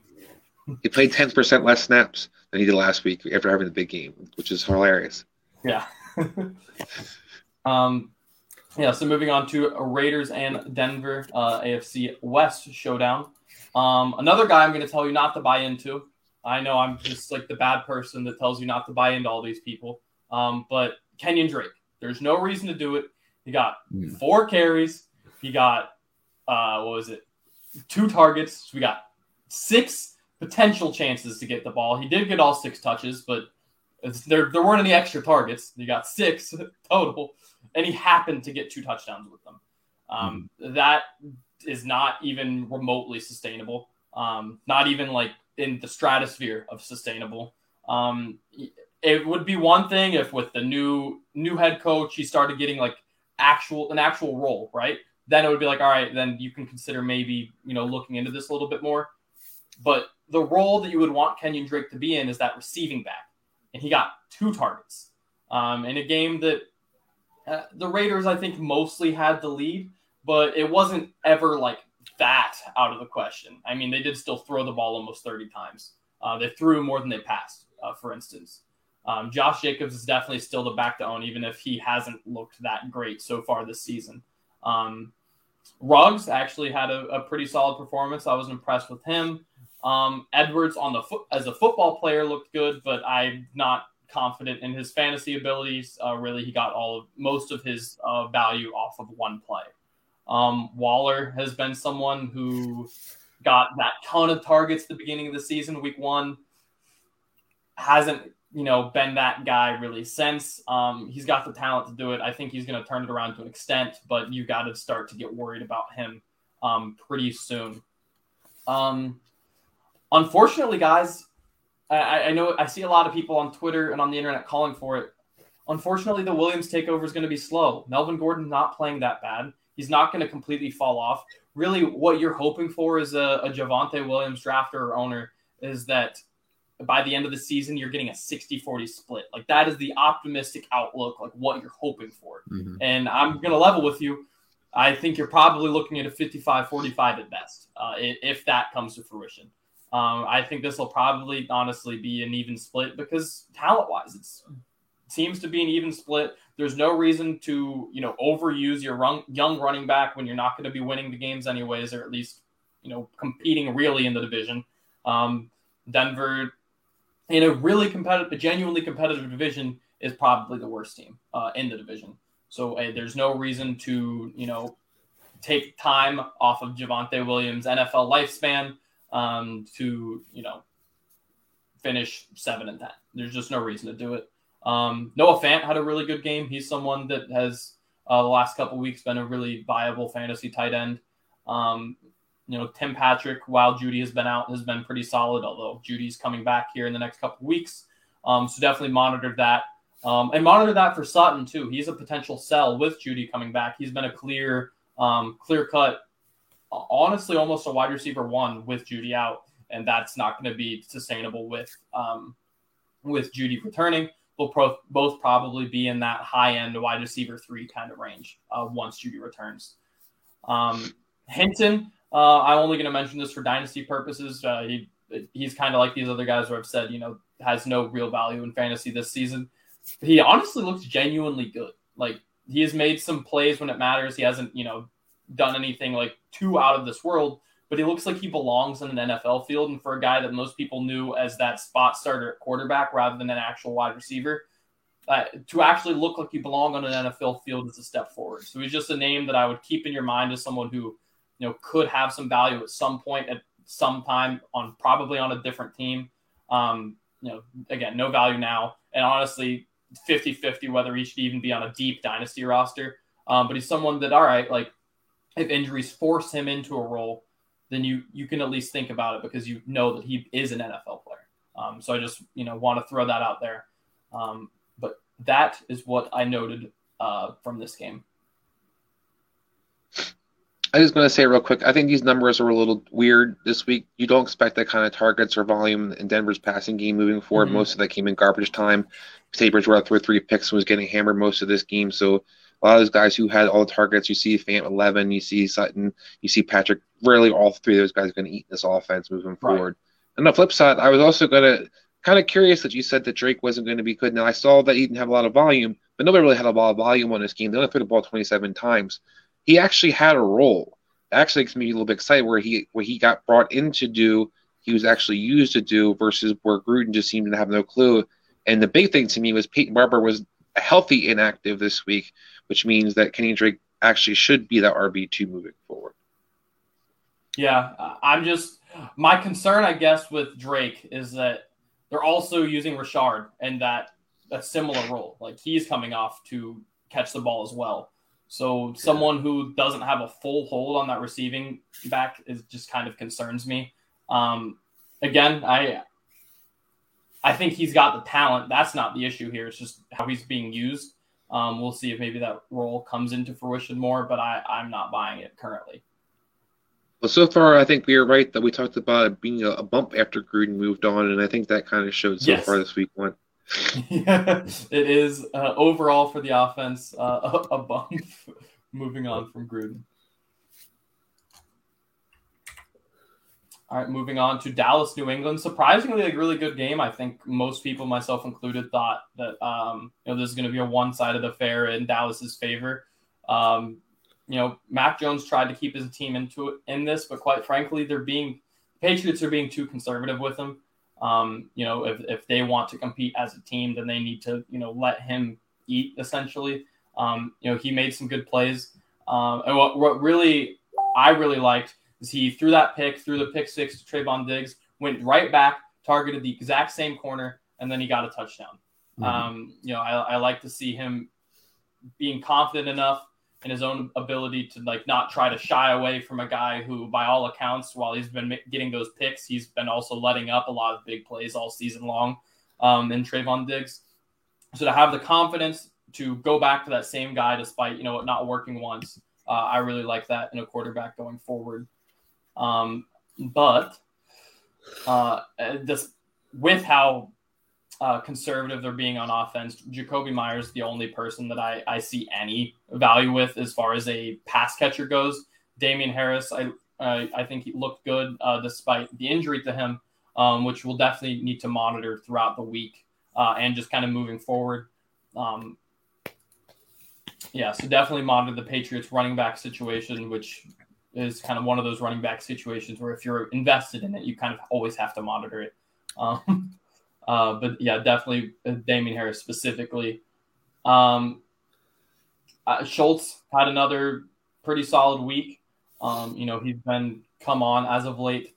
I am slightly concerned that Gallup could eat into him when he comes back. It's just kind of something that you're going to have to monitor again, but I'm not overly concerned about it. It's just that, with the saturation of guys that they have, and they rotate a lot of guys in and out. You see Cedric Wilson getting involved, despite Schultz being the tight end one. It seems Jarwin got involved.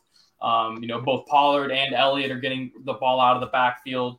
There's just a lot of guys getting involved. So just adding Gallup to that, who actually is good enough to demand targets, it's just going to hurt really everyone, make it hard for anyone to be consistently a top tier guy Great for their NFL offense, but this sucks for some of these guys in fantasy.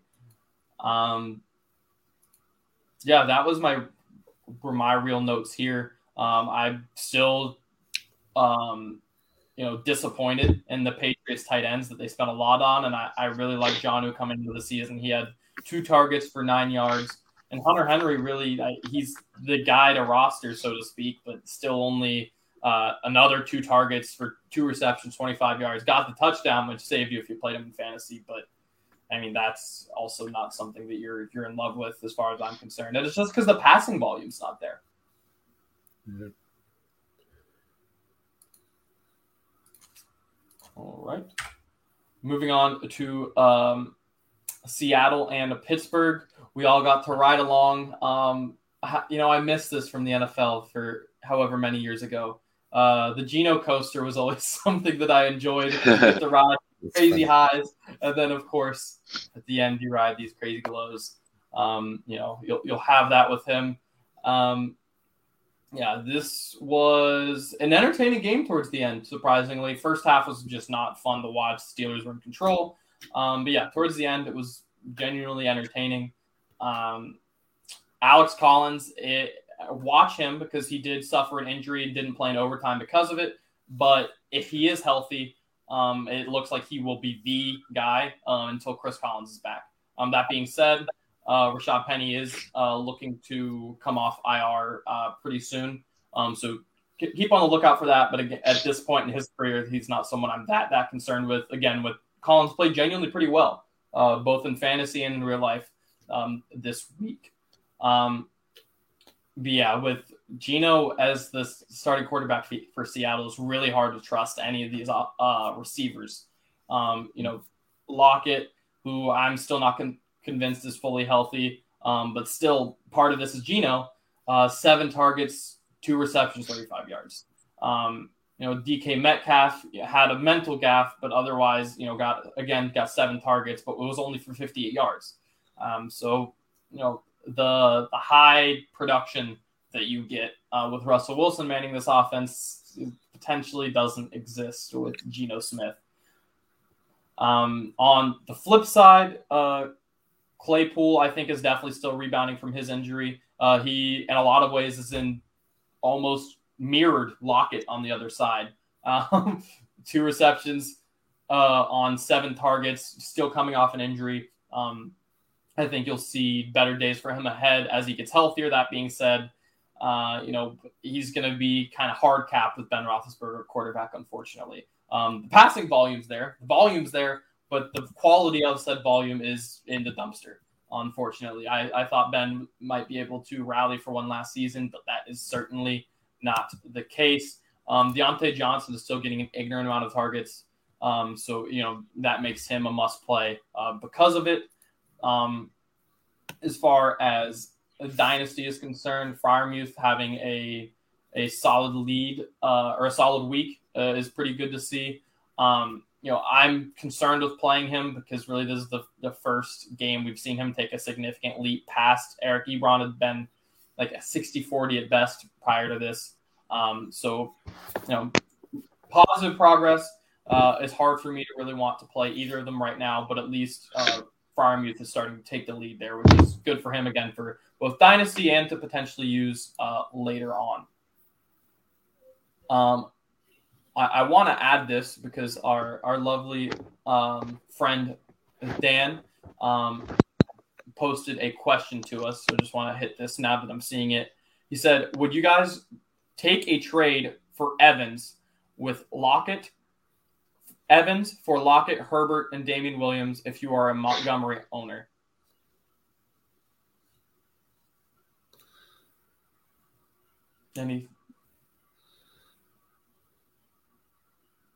Just Mike Evans for that? Evans for Lockett, Herbert, and Damian Williams. I imagine that's Khalil Herbert, not. Okay. I'd imagine that's the case since he I hope so. No. That's just me because I don't want to buy into the idea that Herbert and Williams are going to have a significant role when David Montgomery's back. And then Tyler Lockett, to me, is not as good or consistent as Mike Evans in that offense. So that's a no for me. I think it'd be a much different conversation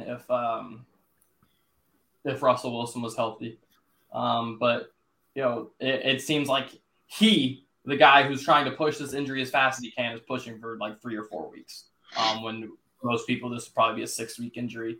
So just didn't not really be able to use Lockett for really until then, or at least not be able to get him to be confident in him as more than a flex guy. I don't know that I would do it. Maybe if you think you can tank a couple weeks or win without any of these, or win without Lockett for a couple weeks, then you consider it, because I think down the stretch you might be able to get Lockett wide receiver 1 play again, but not right this second. Yeah, that's a good point. I mean, it would definitely be kind of like, it'd be weird because we'd be playing the short game with Herbert and Williams, Yeah, but exactly. like you said, we'd be playing the long game with Lockett. Exactly. But I mean, just because Mike Evans has been so damn consistent this year, it would require somebody I know is going to be starting, even if it was like somebody who wasn't that great of a running back. It would require me to know that they're going to be on the field. Like if it was like you put in there like James Conner or Chase Edmonds or something like that, I might take it. But yeah, if I know sorry. I was going to say, I think it gets hurt with the fact that, if Damon Williams comes back and then Herbert and Williams start to eat each other, then the trade was pretty much a failure. If one or the other is the guy and you can just play that one guy and get your running back points, then absolutely and then, Lockett comes back. It is that wide receiver 1 once Russell Wilson comes back. Then you can win that trade, but otherwise it's, the range of outcomes, there's only one really where this works out. I just don't know if you want to hedge on that. Exactly.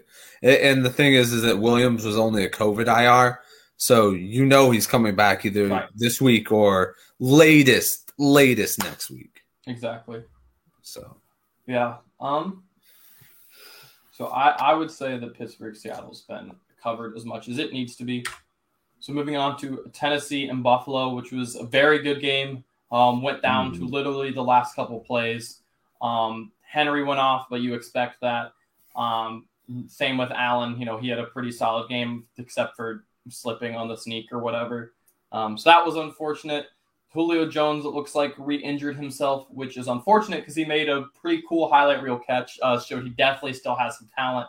You're definitely going to want to play him when he's out there. Just a question of when will he actually be out there. A.J. Brown had a return game despite, scaring some people, getting a questionable tag due to some Chipotle illness over the weekend. So tough for him. Ryan Tannehill had...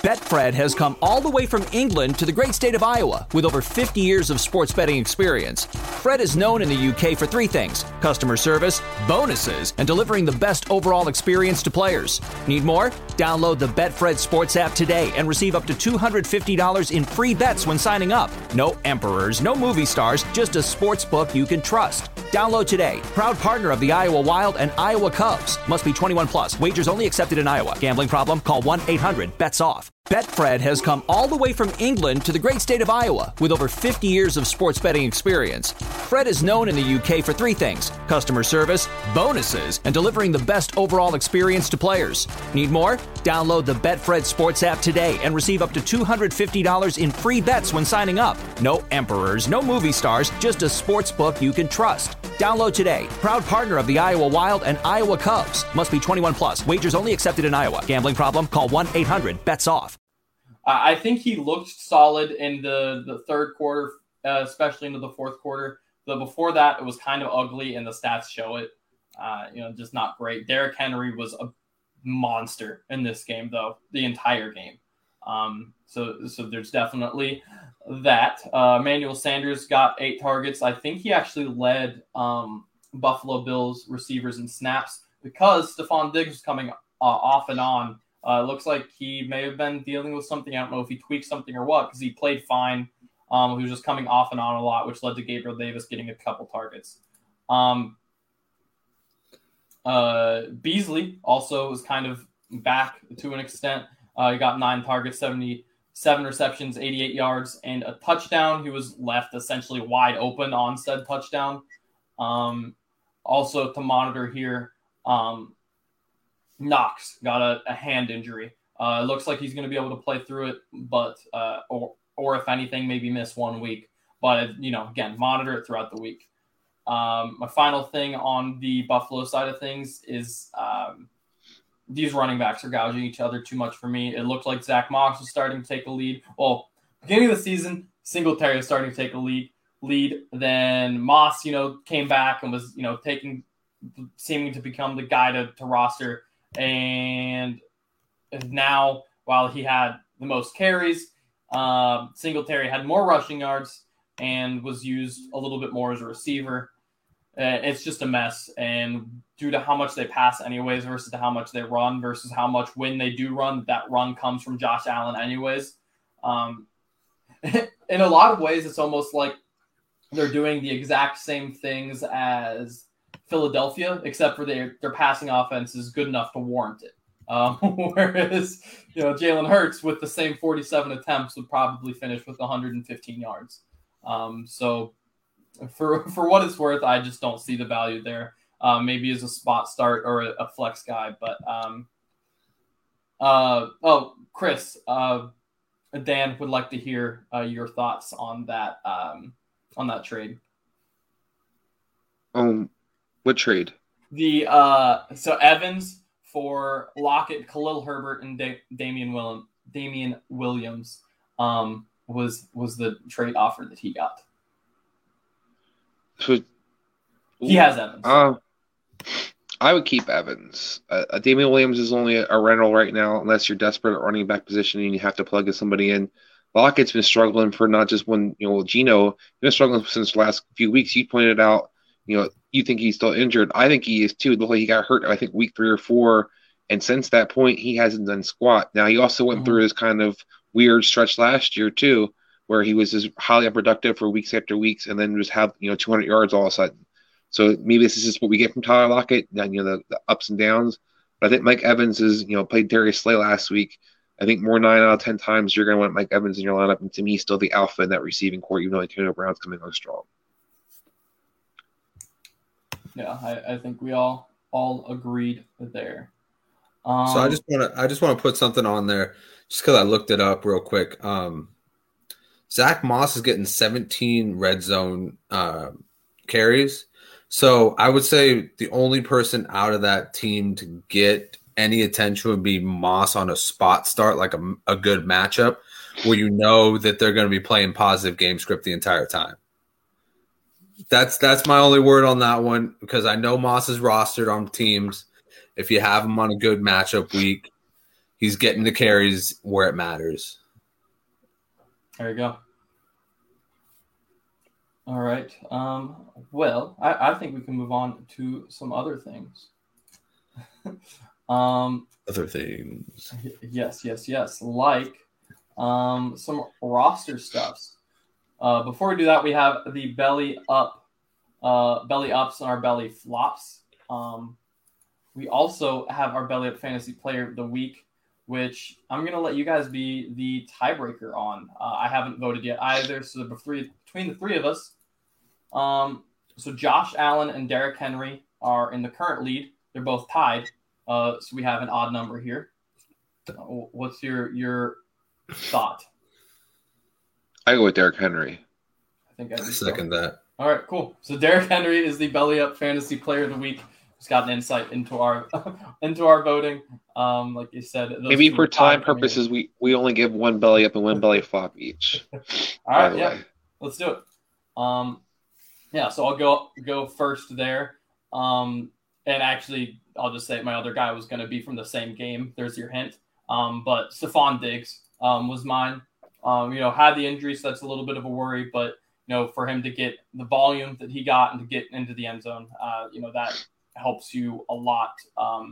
He's been kind of in that, not necessarily struggling like an AJ Brown, who was going to be that other guy for me, but at least was more of a wide receiver 1 than the wide receiver 2 he's been all season. Yeah, my belly up's going to go with Go ahead. Sorry, Justin. Oh, I said, do you want to go ahead, Chris? Sorry. Yeah, my belly up's going to be Dalvin Cook. It was nice to see him kind of return and be healthy out there. He looked like he was definitely the alpha. You didn't really see much of Madison in this game. Dalvin Cook's back to being the star that he is.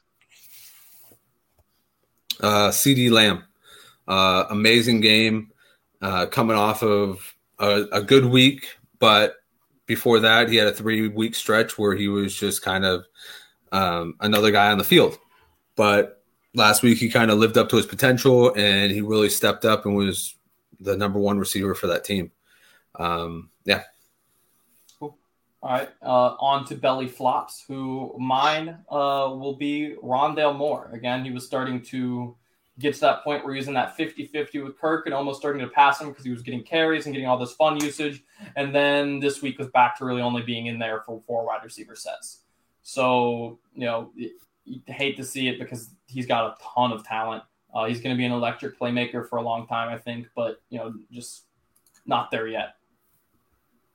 My belly flop's going to go to the entire Chargers offense. Nobody produced what you thought they were going to versus Ravens. Defense has struggled all year, especially after watching Carson Wentz light them up. Mike Williams didn't do anything. Keenan Allen struggled. Austin Eckler was terrible in running game, especially. Justin Herbert was held under 200 yards. So I go with the whole Chargers offense as my belly flop. You took it. I'm going to go with Ben Roethlisberger. This was, the first half looked good for him, and the second half was just absolutely atrocious. It was literally a tale of like what you thought his season could be, like very solid, and then what his season really is, and that's just terrible. He's lacking arm strength.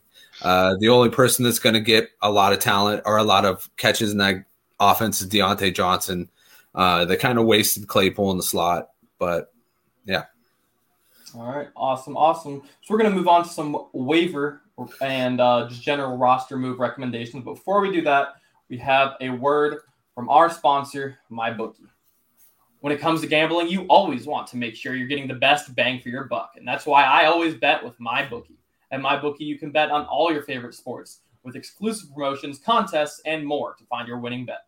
Right now, when you make your first deposit with MyBookie, you'll instantly receive double your first deposit. It's easy. All you have to do is go to mybookie.ag, sign up, and use my promo code BELLYUPFANTASY, and MyBookie will double your first deposit instantly up to $1,000. How's that for fast money? Use your extra funds to bet on this week's biggest games, including the battle between the Chiefs and the Titans, where airmail offense takes on smash mouth football. Look for the score to run up quickly. Maybe bet the over. This promotion is only available for a limited time, so don't miss out. Head up to mybookie.ag and use my promo code BELLYUPFANTASY and secure your double deposit bonus today. That's promo code BELLYUPFANTASY so you can double your funds to double your winnings. Bet anything, anytime, anywhere with MyBookie. All right, so again, we're going to move on to the roster shakeup portion of the show. So we can just start with our one waiver. And I'm just going to offer a general advice tip, not a specific player. So last week I said, watch for these guys coming off of injury. Now I'm going to tell you, pay attention to who people are dropping for bye weeks. You're going to see some names who are going to be very, very interesting coming up. People get desperate. They've got maybe didn't plan ahead and they have half their roster are have the same bye week. So just these next couple weeks, be sure to pay attention not only to who's getting added and who's in the pool today, that you'll get tomorrow on Wednesday. But after that, make sure you're watching to see who's getting dropped so you can potentially get some free value from guys who probably should have never been dropped, but are dropped out of desperation to, get some points in the meantime. Chris? Yeah, I would go with Ramondre Stevenson.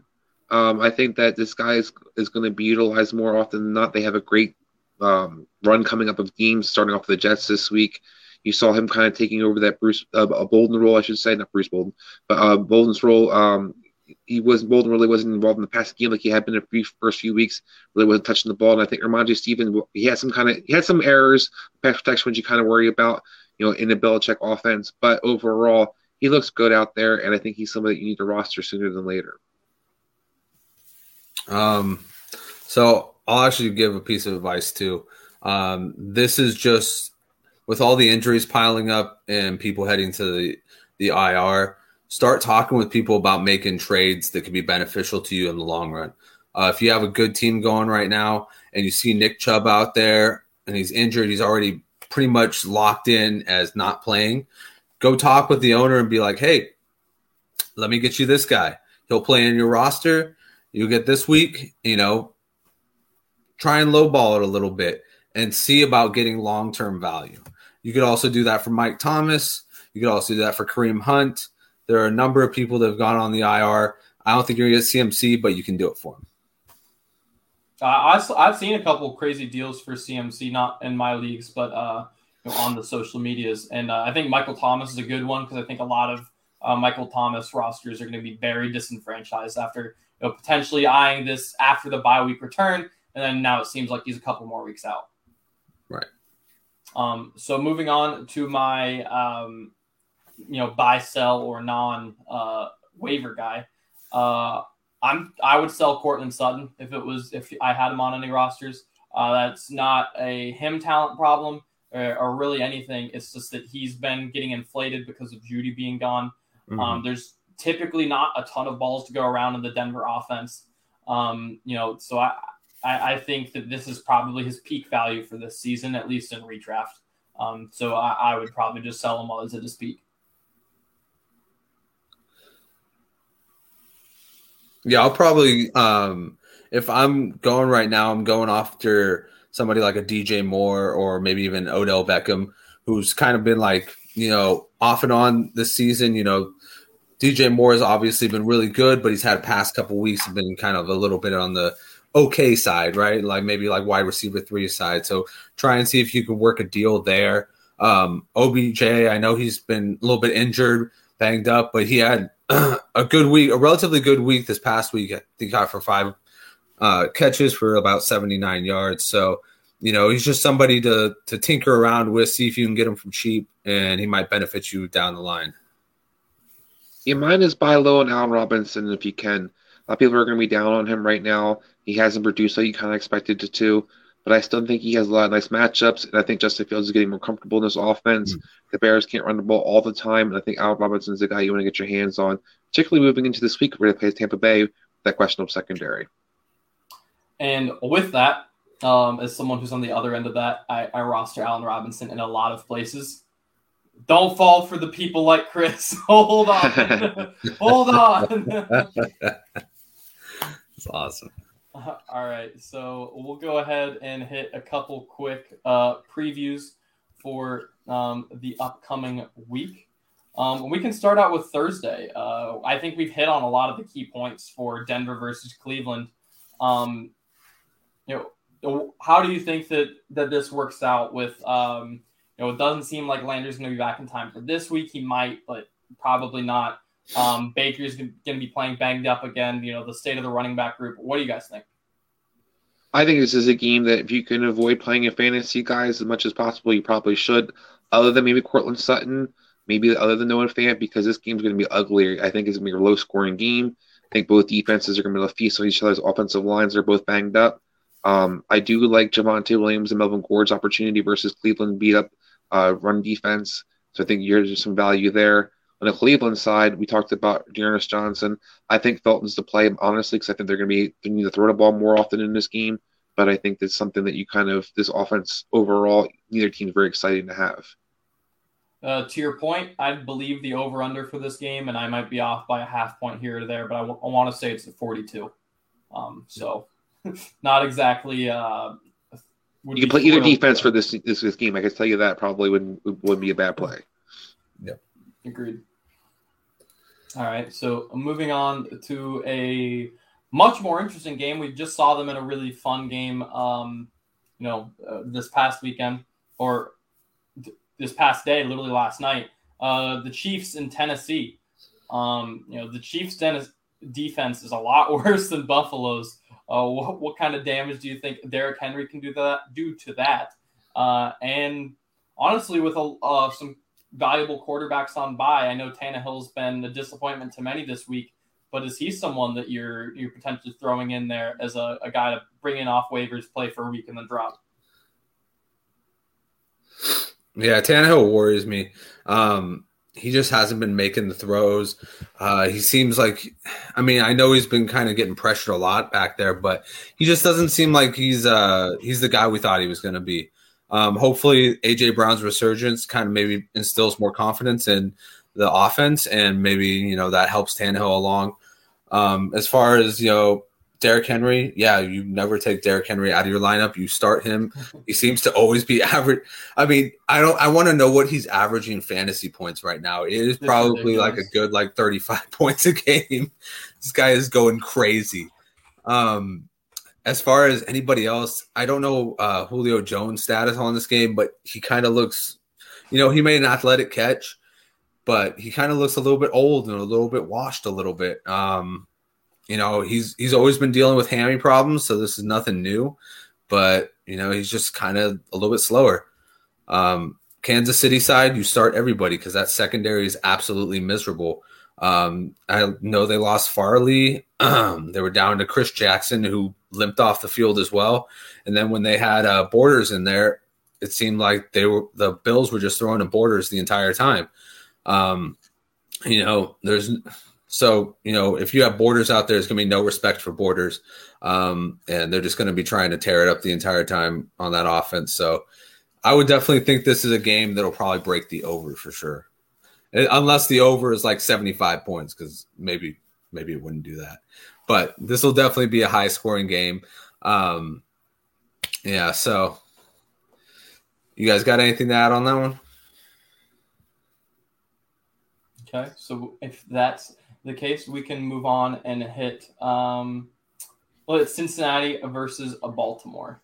Then we'll move on to some of the primetime games. But we'll hit the AFC North divisional game before we hit the primetime ones.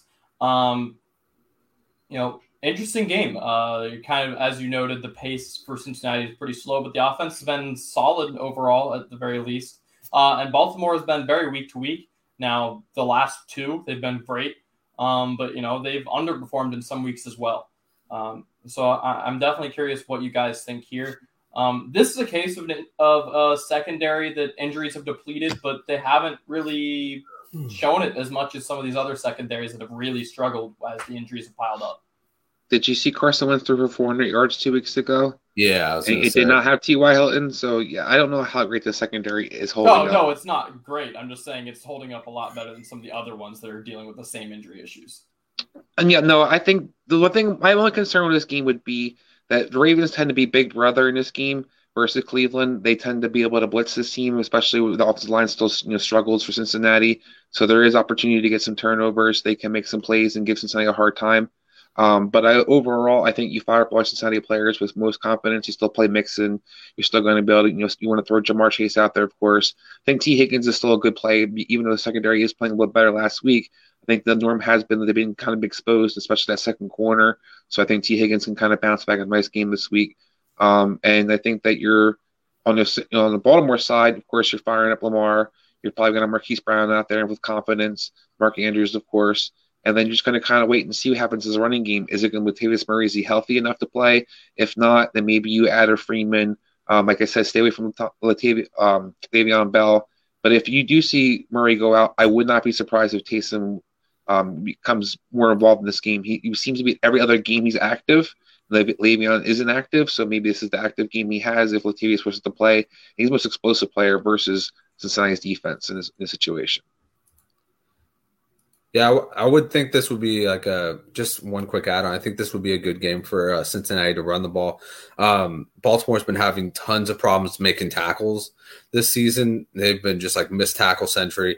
I mean, Patrick Queen has kind of not lived up to his draft pick because I think he's probably got at least 7 missed tackles at this point. He also got hurt this last game as well. Add that to the long list of Ravens. So we can go ahead and move on to a game that I know is going to be very interesting for me. The Indianapolis Colts versus the 49ers. We'll be duking it out, Justin. Sunday Night Football. There you go. What's your guys' take here? It looks like Jimmy G will be the starter, right? Yeah, it should be. I'll let Chris take this one because Well, I was gonna say, you guys are first. we have the Colts versus 49ers fan right here. It's going to be exciting to see what you guys go with. On the 49ers side, I think that you can play Jimmy G with some confidence. This Colts defense had a little bit of resurgence, but they also have raised Davis Mills last week. Excuse me. Sorry, guys. I also think that you're going to curious see what happens to T.Y. Hilton. Is he healthy? You could play Pittman. Somebody else go for a second. You got to pass it to the left, man. So I agree. I think T.Y. Hilton would be a good play. The 49ers secondary is not something that I'm very much afraid of, and I think Wentz is starting to perform a little bit better. On the flip side, I think some of these I think getting a running back from San Francisco isn't a bad play. The Colts have maybe not been the best against the run. Not the worst, but they give up they've seemed to give up about a 4 yards per carry type of thing. They're not letting out huge runs to anyone, even Derrick Henry, but it seems like anyone can get 4 yards per carry, I guess is my point. Getting a guy in there for that situation, I definitely don't hate. Xavier Woods has really struggled this season, all season long. So I also think that the Colts secondary, especially on the outside, is exploitable as far as some of the San Francisco receivers go. Yeah, good thing we don't really have a deep field threat. But I mean, on the I'll touch on the San Francisco side real quick. I think that Debo will probably have a big game. It's really been interesting because I've been harping this for probably about 5 weeks now. Brandon Ayuk needs to get involved in this offense. He needs to find some way to get involved in this offense. He's just too damn good to not. So that's probably going to, that's the real thing that they got to figure out on that offense is how they're going to get more than Deebo Samuel the ball. As far as the run game, I think you're absolutely right. I think, this could be an Elijah Mitchell game. If there's one thing to exploit, it's Darius Leonard's not healthy. He's their best linebacker. He's the best defensive player. I mean, maybe DeForest Buckner, but what I'm saying? He's a pretty damn good defensive player. On the other side, I think this could be a good Michael Pittman game, as well as T.Y. Hilton. T.Y. Hilton can definitely stretch the field, but Pittman's a really good possession receiver who's pretty fast himself. So I think that, you add that in with, an atrocious secondary at this point. It could be a very viable day for them. The one thing that I will say that the 49ers could bring to the occasion that will be disruptive is the pass rush. I think the pass rush could give Carson Wentz some trouble, especially with the Colts still kind of recovering. Even though they've looked a lot better on the offensive line, they're still kind of recovering, not 100%. So it could be a good game for Nick Bosa, maybe Eric Armstead. I know their defensive tackles are always just kind of in the mix. But yeah. I worried that this could be a low-scoring game. Very low scoring. Just because it's strength v. strength, essentially. I think they're both physical. Yeah, exactly. They're both physical. The Colts are going to want to run the ball, especially because of that pass rush, but also the 49ers are at least historically solid against the run. Likewise, I think the 49ers are going to want to try to run the ball. Yeah. But historically, the Colts are pretty good against that. And this season, they've, again, like I said, been kind of giving up about 4 yards per carry, but they're not giving up a ton of big runs. I don't see this being any kind of shootout by any means. Chris, can you speak yet? So yeah, sorry guys, fighting some sniffles over here. I think that you guys kind of hit the nails on the head. For me, the big thing also to consider about the running back position for the 49ers is Hasty's supposed to return this week. He did steal some of the opportunity for Elijah Mitchell, especially in the passing game. So that might limit Elijah Mitchell's upside a little bit. But you guys talked about, the Colts being good against the run. They're good up the middle against the run. That's why Buckner is one of the great guys. You can attack them on the edges, particularly with Darius Leonard not being as fast as he has been in the past and banged up or whatever's going on with him. So you can see I think you could have a good game out of all these running backs because you're going to have Hasty and Mitchell, who are both speed guys who can kind of attack those edges. So not a Sermon week. Yeah, Sermon's done. I think he's done for a while right now. Probably true. All right, well, third rounder. Let's. 49ers don't play their picks. That's how it works. We just don't play our draft picks. Let's go ahead. Unless the defensive lineman. Let's hit Monday night. Seattle and New Orleans. Before we head off, we got an interesting quarterback matchup back in 2015. No, but I've been harping on it on my social media for a while. I think this is the first week of a run where Jameis Winston can really do some damage. He's got coming up Seattle, then Tampa Bay, then Atlanta, then Tennessee. A bunch of piss poor secondaries back to back to back to back. If they're ever going to start passing the ball, this is the time where they're going to do it because it's a lot of teams that are at least okay against the run, but are very bad against the pass. So I feel like I just watched this game Sunday night, the Pittsburgh-Seattle game. I think it's going to be very similar in a lot of ways, and I expect the statistics to be very similar as well. I think the one thing that's going to be really interesting is going to be, can DK kind of beat Stephon Gilmore's coverage? Is he going to be able to get down the field enough to be productive? I think you're definitely going to start whoever the running back is going to be starting for Seattle, whether it's Alex Collins, whether it's going to be somebody else, or Rashad Penny, or whoever they have to start right now with Alex Collins kind of banged up. I think on the other side, New Orleans, I wanted to agree with you. I want Jameis to take off. I just still have really questions about overall, especially this offensive line has not been as good as it typically is. Mm-hmm. And Sean Payton just seems to not really want to push the pace in any kind of way. So I can see this game kind of being an uglier game as a result of that. Alvin Kamara, of course, is a must start. The guy, if I'm going to play anybody on the Saints offense, would probably actually be Marquez Callaway. He had nice 2 weeks, the last 2 weeks. His touchdown he had last week was kind of a fluke, or week before I should say, but he did have 8 targets. So if anybody I kind of want to play from this game that's maybe a wild card, it'd be Callaway. Yeah. One thing I'll just throw in there, it's Deontay Harris. Dude's been literally like lightning in a bottle. I mean, is it a flash in the firing pan or is it for real? This guy seems to catch one ball for 79 yards every other game and get a touchdown. So if there's any time for it, I think this secondary is very exploitable, especially with Jamal Adams playing a lot of up and playing a lot of blitzes now. I think there's a good chance that, he could catch a short pass and take it because he just has that breakaway speed. We've seen him get used in the screens a lot. He had one game where he was just catching nothing but screen passes, but he was catching them and putting them, and he was pushing it for 10 yards every single time. So, there's one guy that you kind of want to just throw a dart at if you have a bye week option. I wouldn't say he'd be a bad option. All right, guys. Well, unless there's anything else to add on that game, then that'll be the show. Chris, what do you? What's the Belly Up MDF show doing this week? So it'll be on Wednesday evening with our new night. We started last week with our new schedule. We'll be covering the 1:00 games. We'll actually be previewing the Thursday game first, and then covering the early 1:00 games. Kind of going through the matchups, similar to what we just did, and kind of breaking it down for everybody. Who should play, who should not play, and kind of what you want to watch for.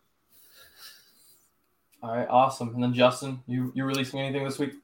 Yep. Weekly starts and sits. I just got started on the DFS last week, so I'm going to continue that this week. Awesome. All right, guys. Thank you so much for watching, listening, however you consumed our content. We appreciate you. Have a fantastic one. Betfred has come all the way from England to the great state of Iowa with over 50 years of sports betting experience. Fred is known in the UK for 3 things: customer service, bonuses, and delivering the best overall experience to players. Need more? Download the Betfred Sports app today and receive up to $250 in free bets when signing up. No emperors, no movie stars, just a sports book you can trust. Download today. Proud partner of the Iowa Wild and Iowa Cubs. Must be 21 plus. Wagers only accepted in Iowa. Gambling problem? Call 1-800-BETS-OFF. Betfred has come all the way from England to the great state of Iowa with over 50 years of sports betting experience. Fred is known in the UK for three things: customer service, bonuses, and delivering the best overall experience to players. Need more? Download the Betfred Sports app today and receive up to $250 in free bets when signing up. No emperors, no movie stars, just a sports book you can trust. Download today. Proud partner of the Iowa Wild and Iowa Cubs. Must be 21 plus. Wagers only accepted in Iowa. Gambling problem? Call 1-800-BETS-OFF.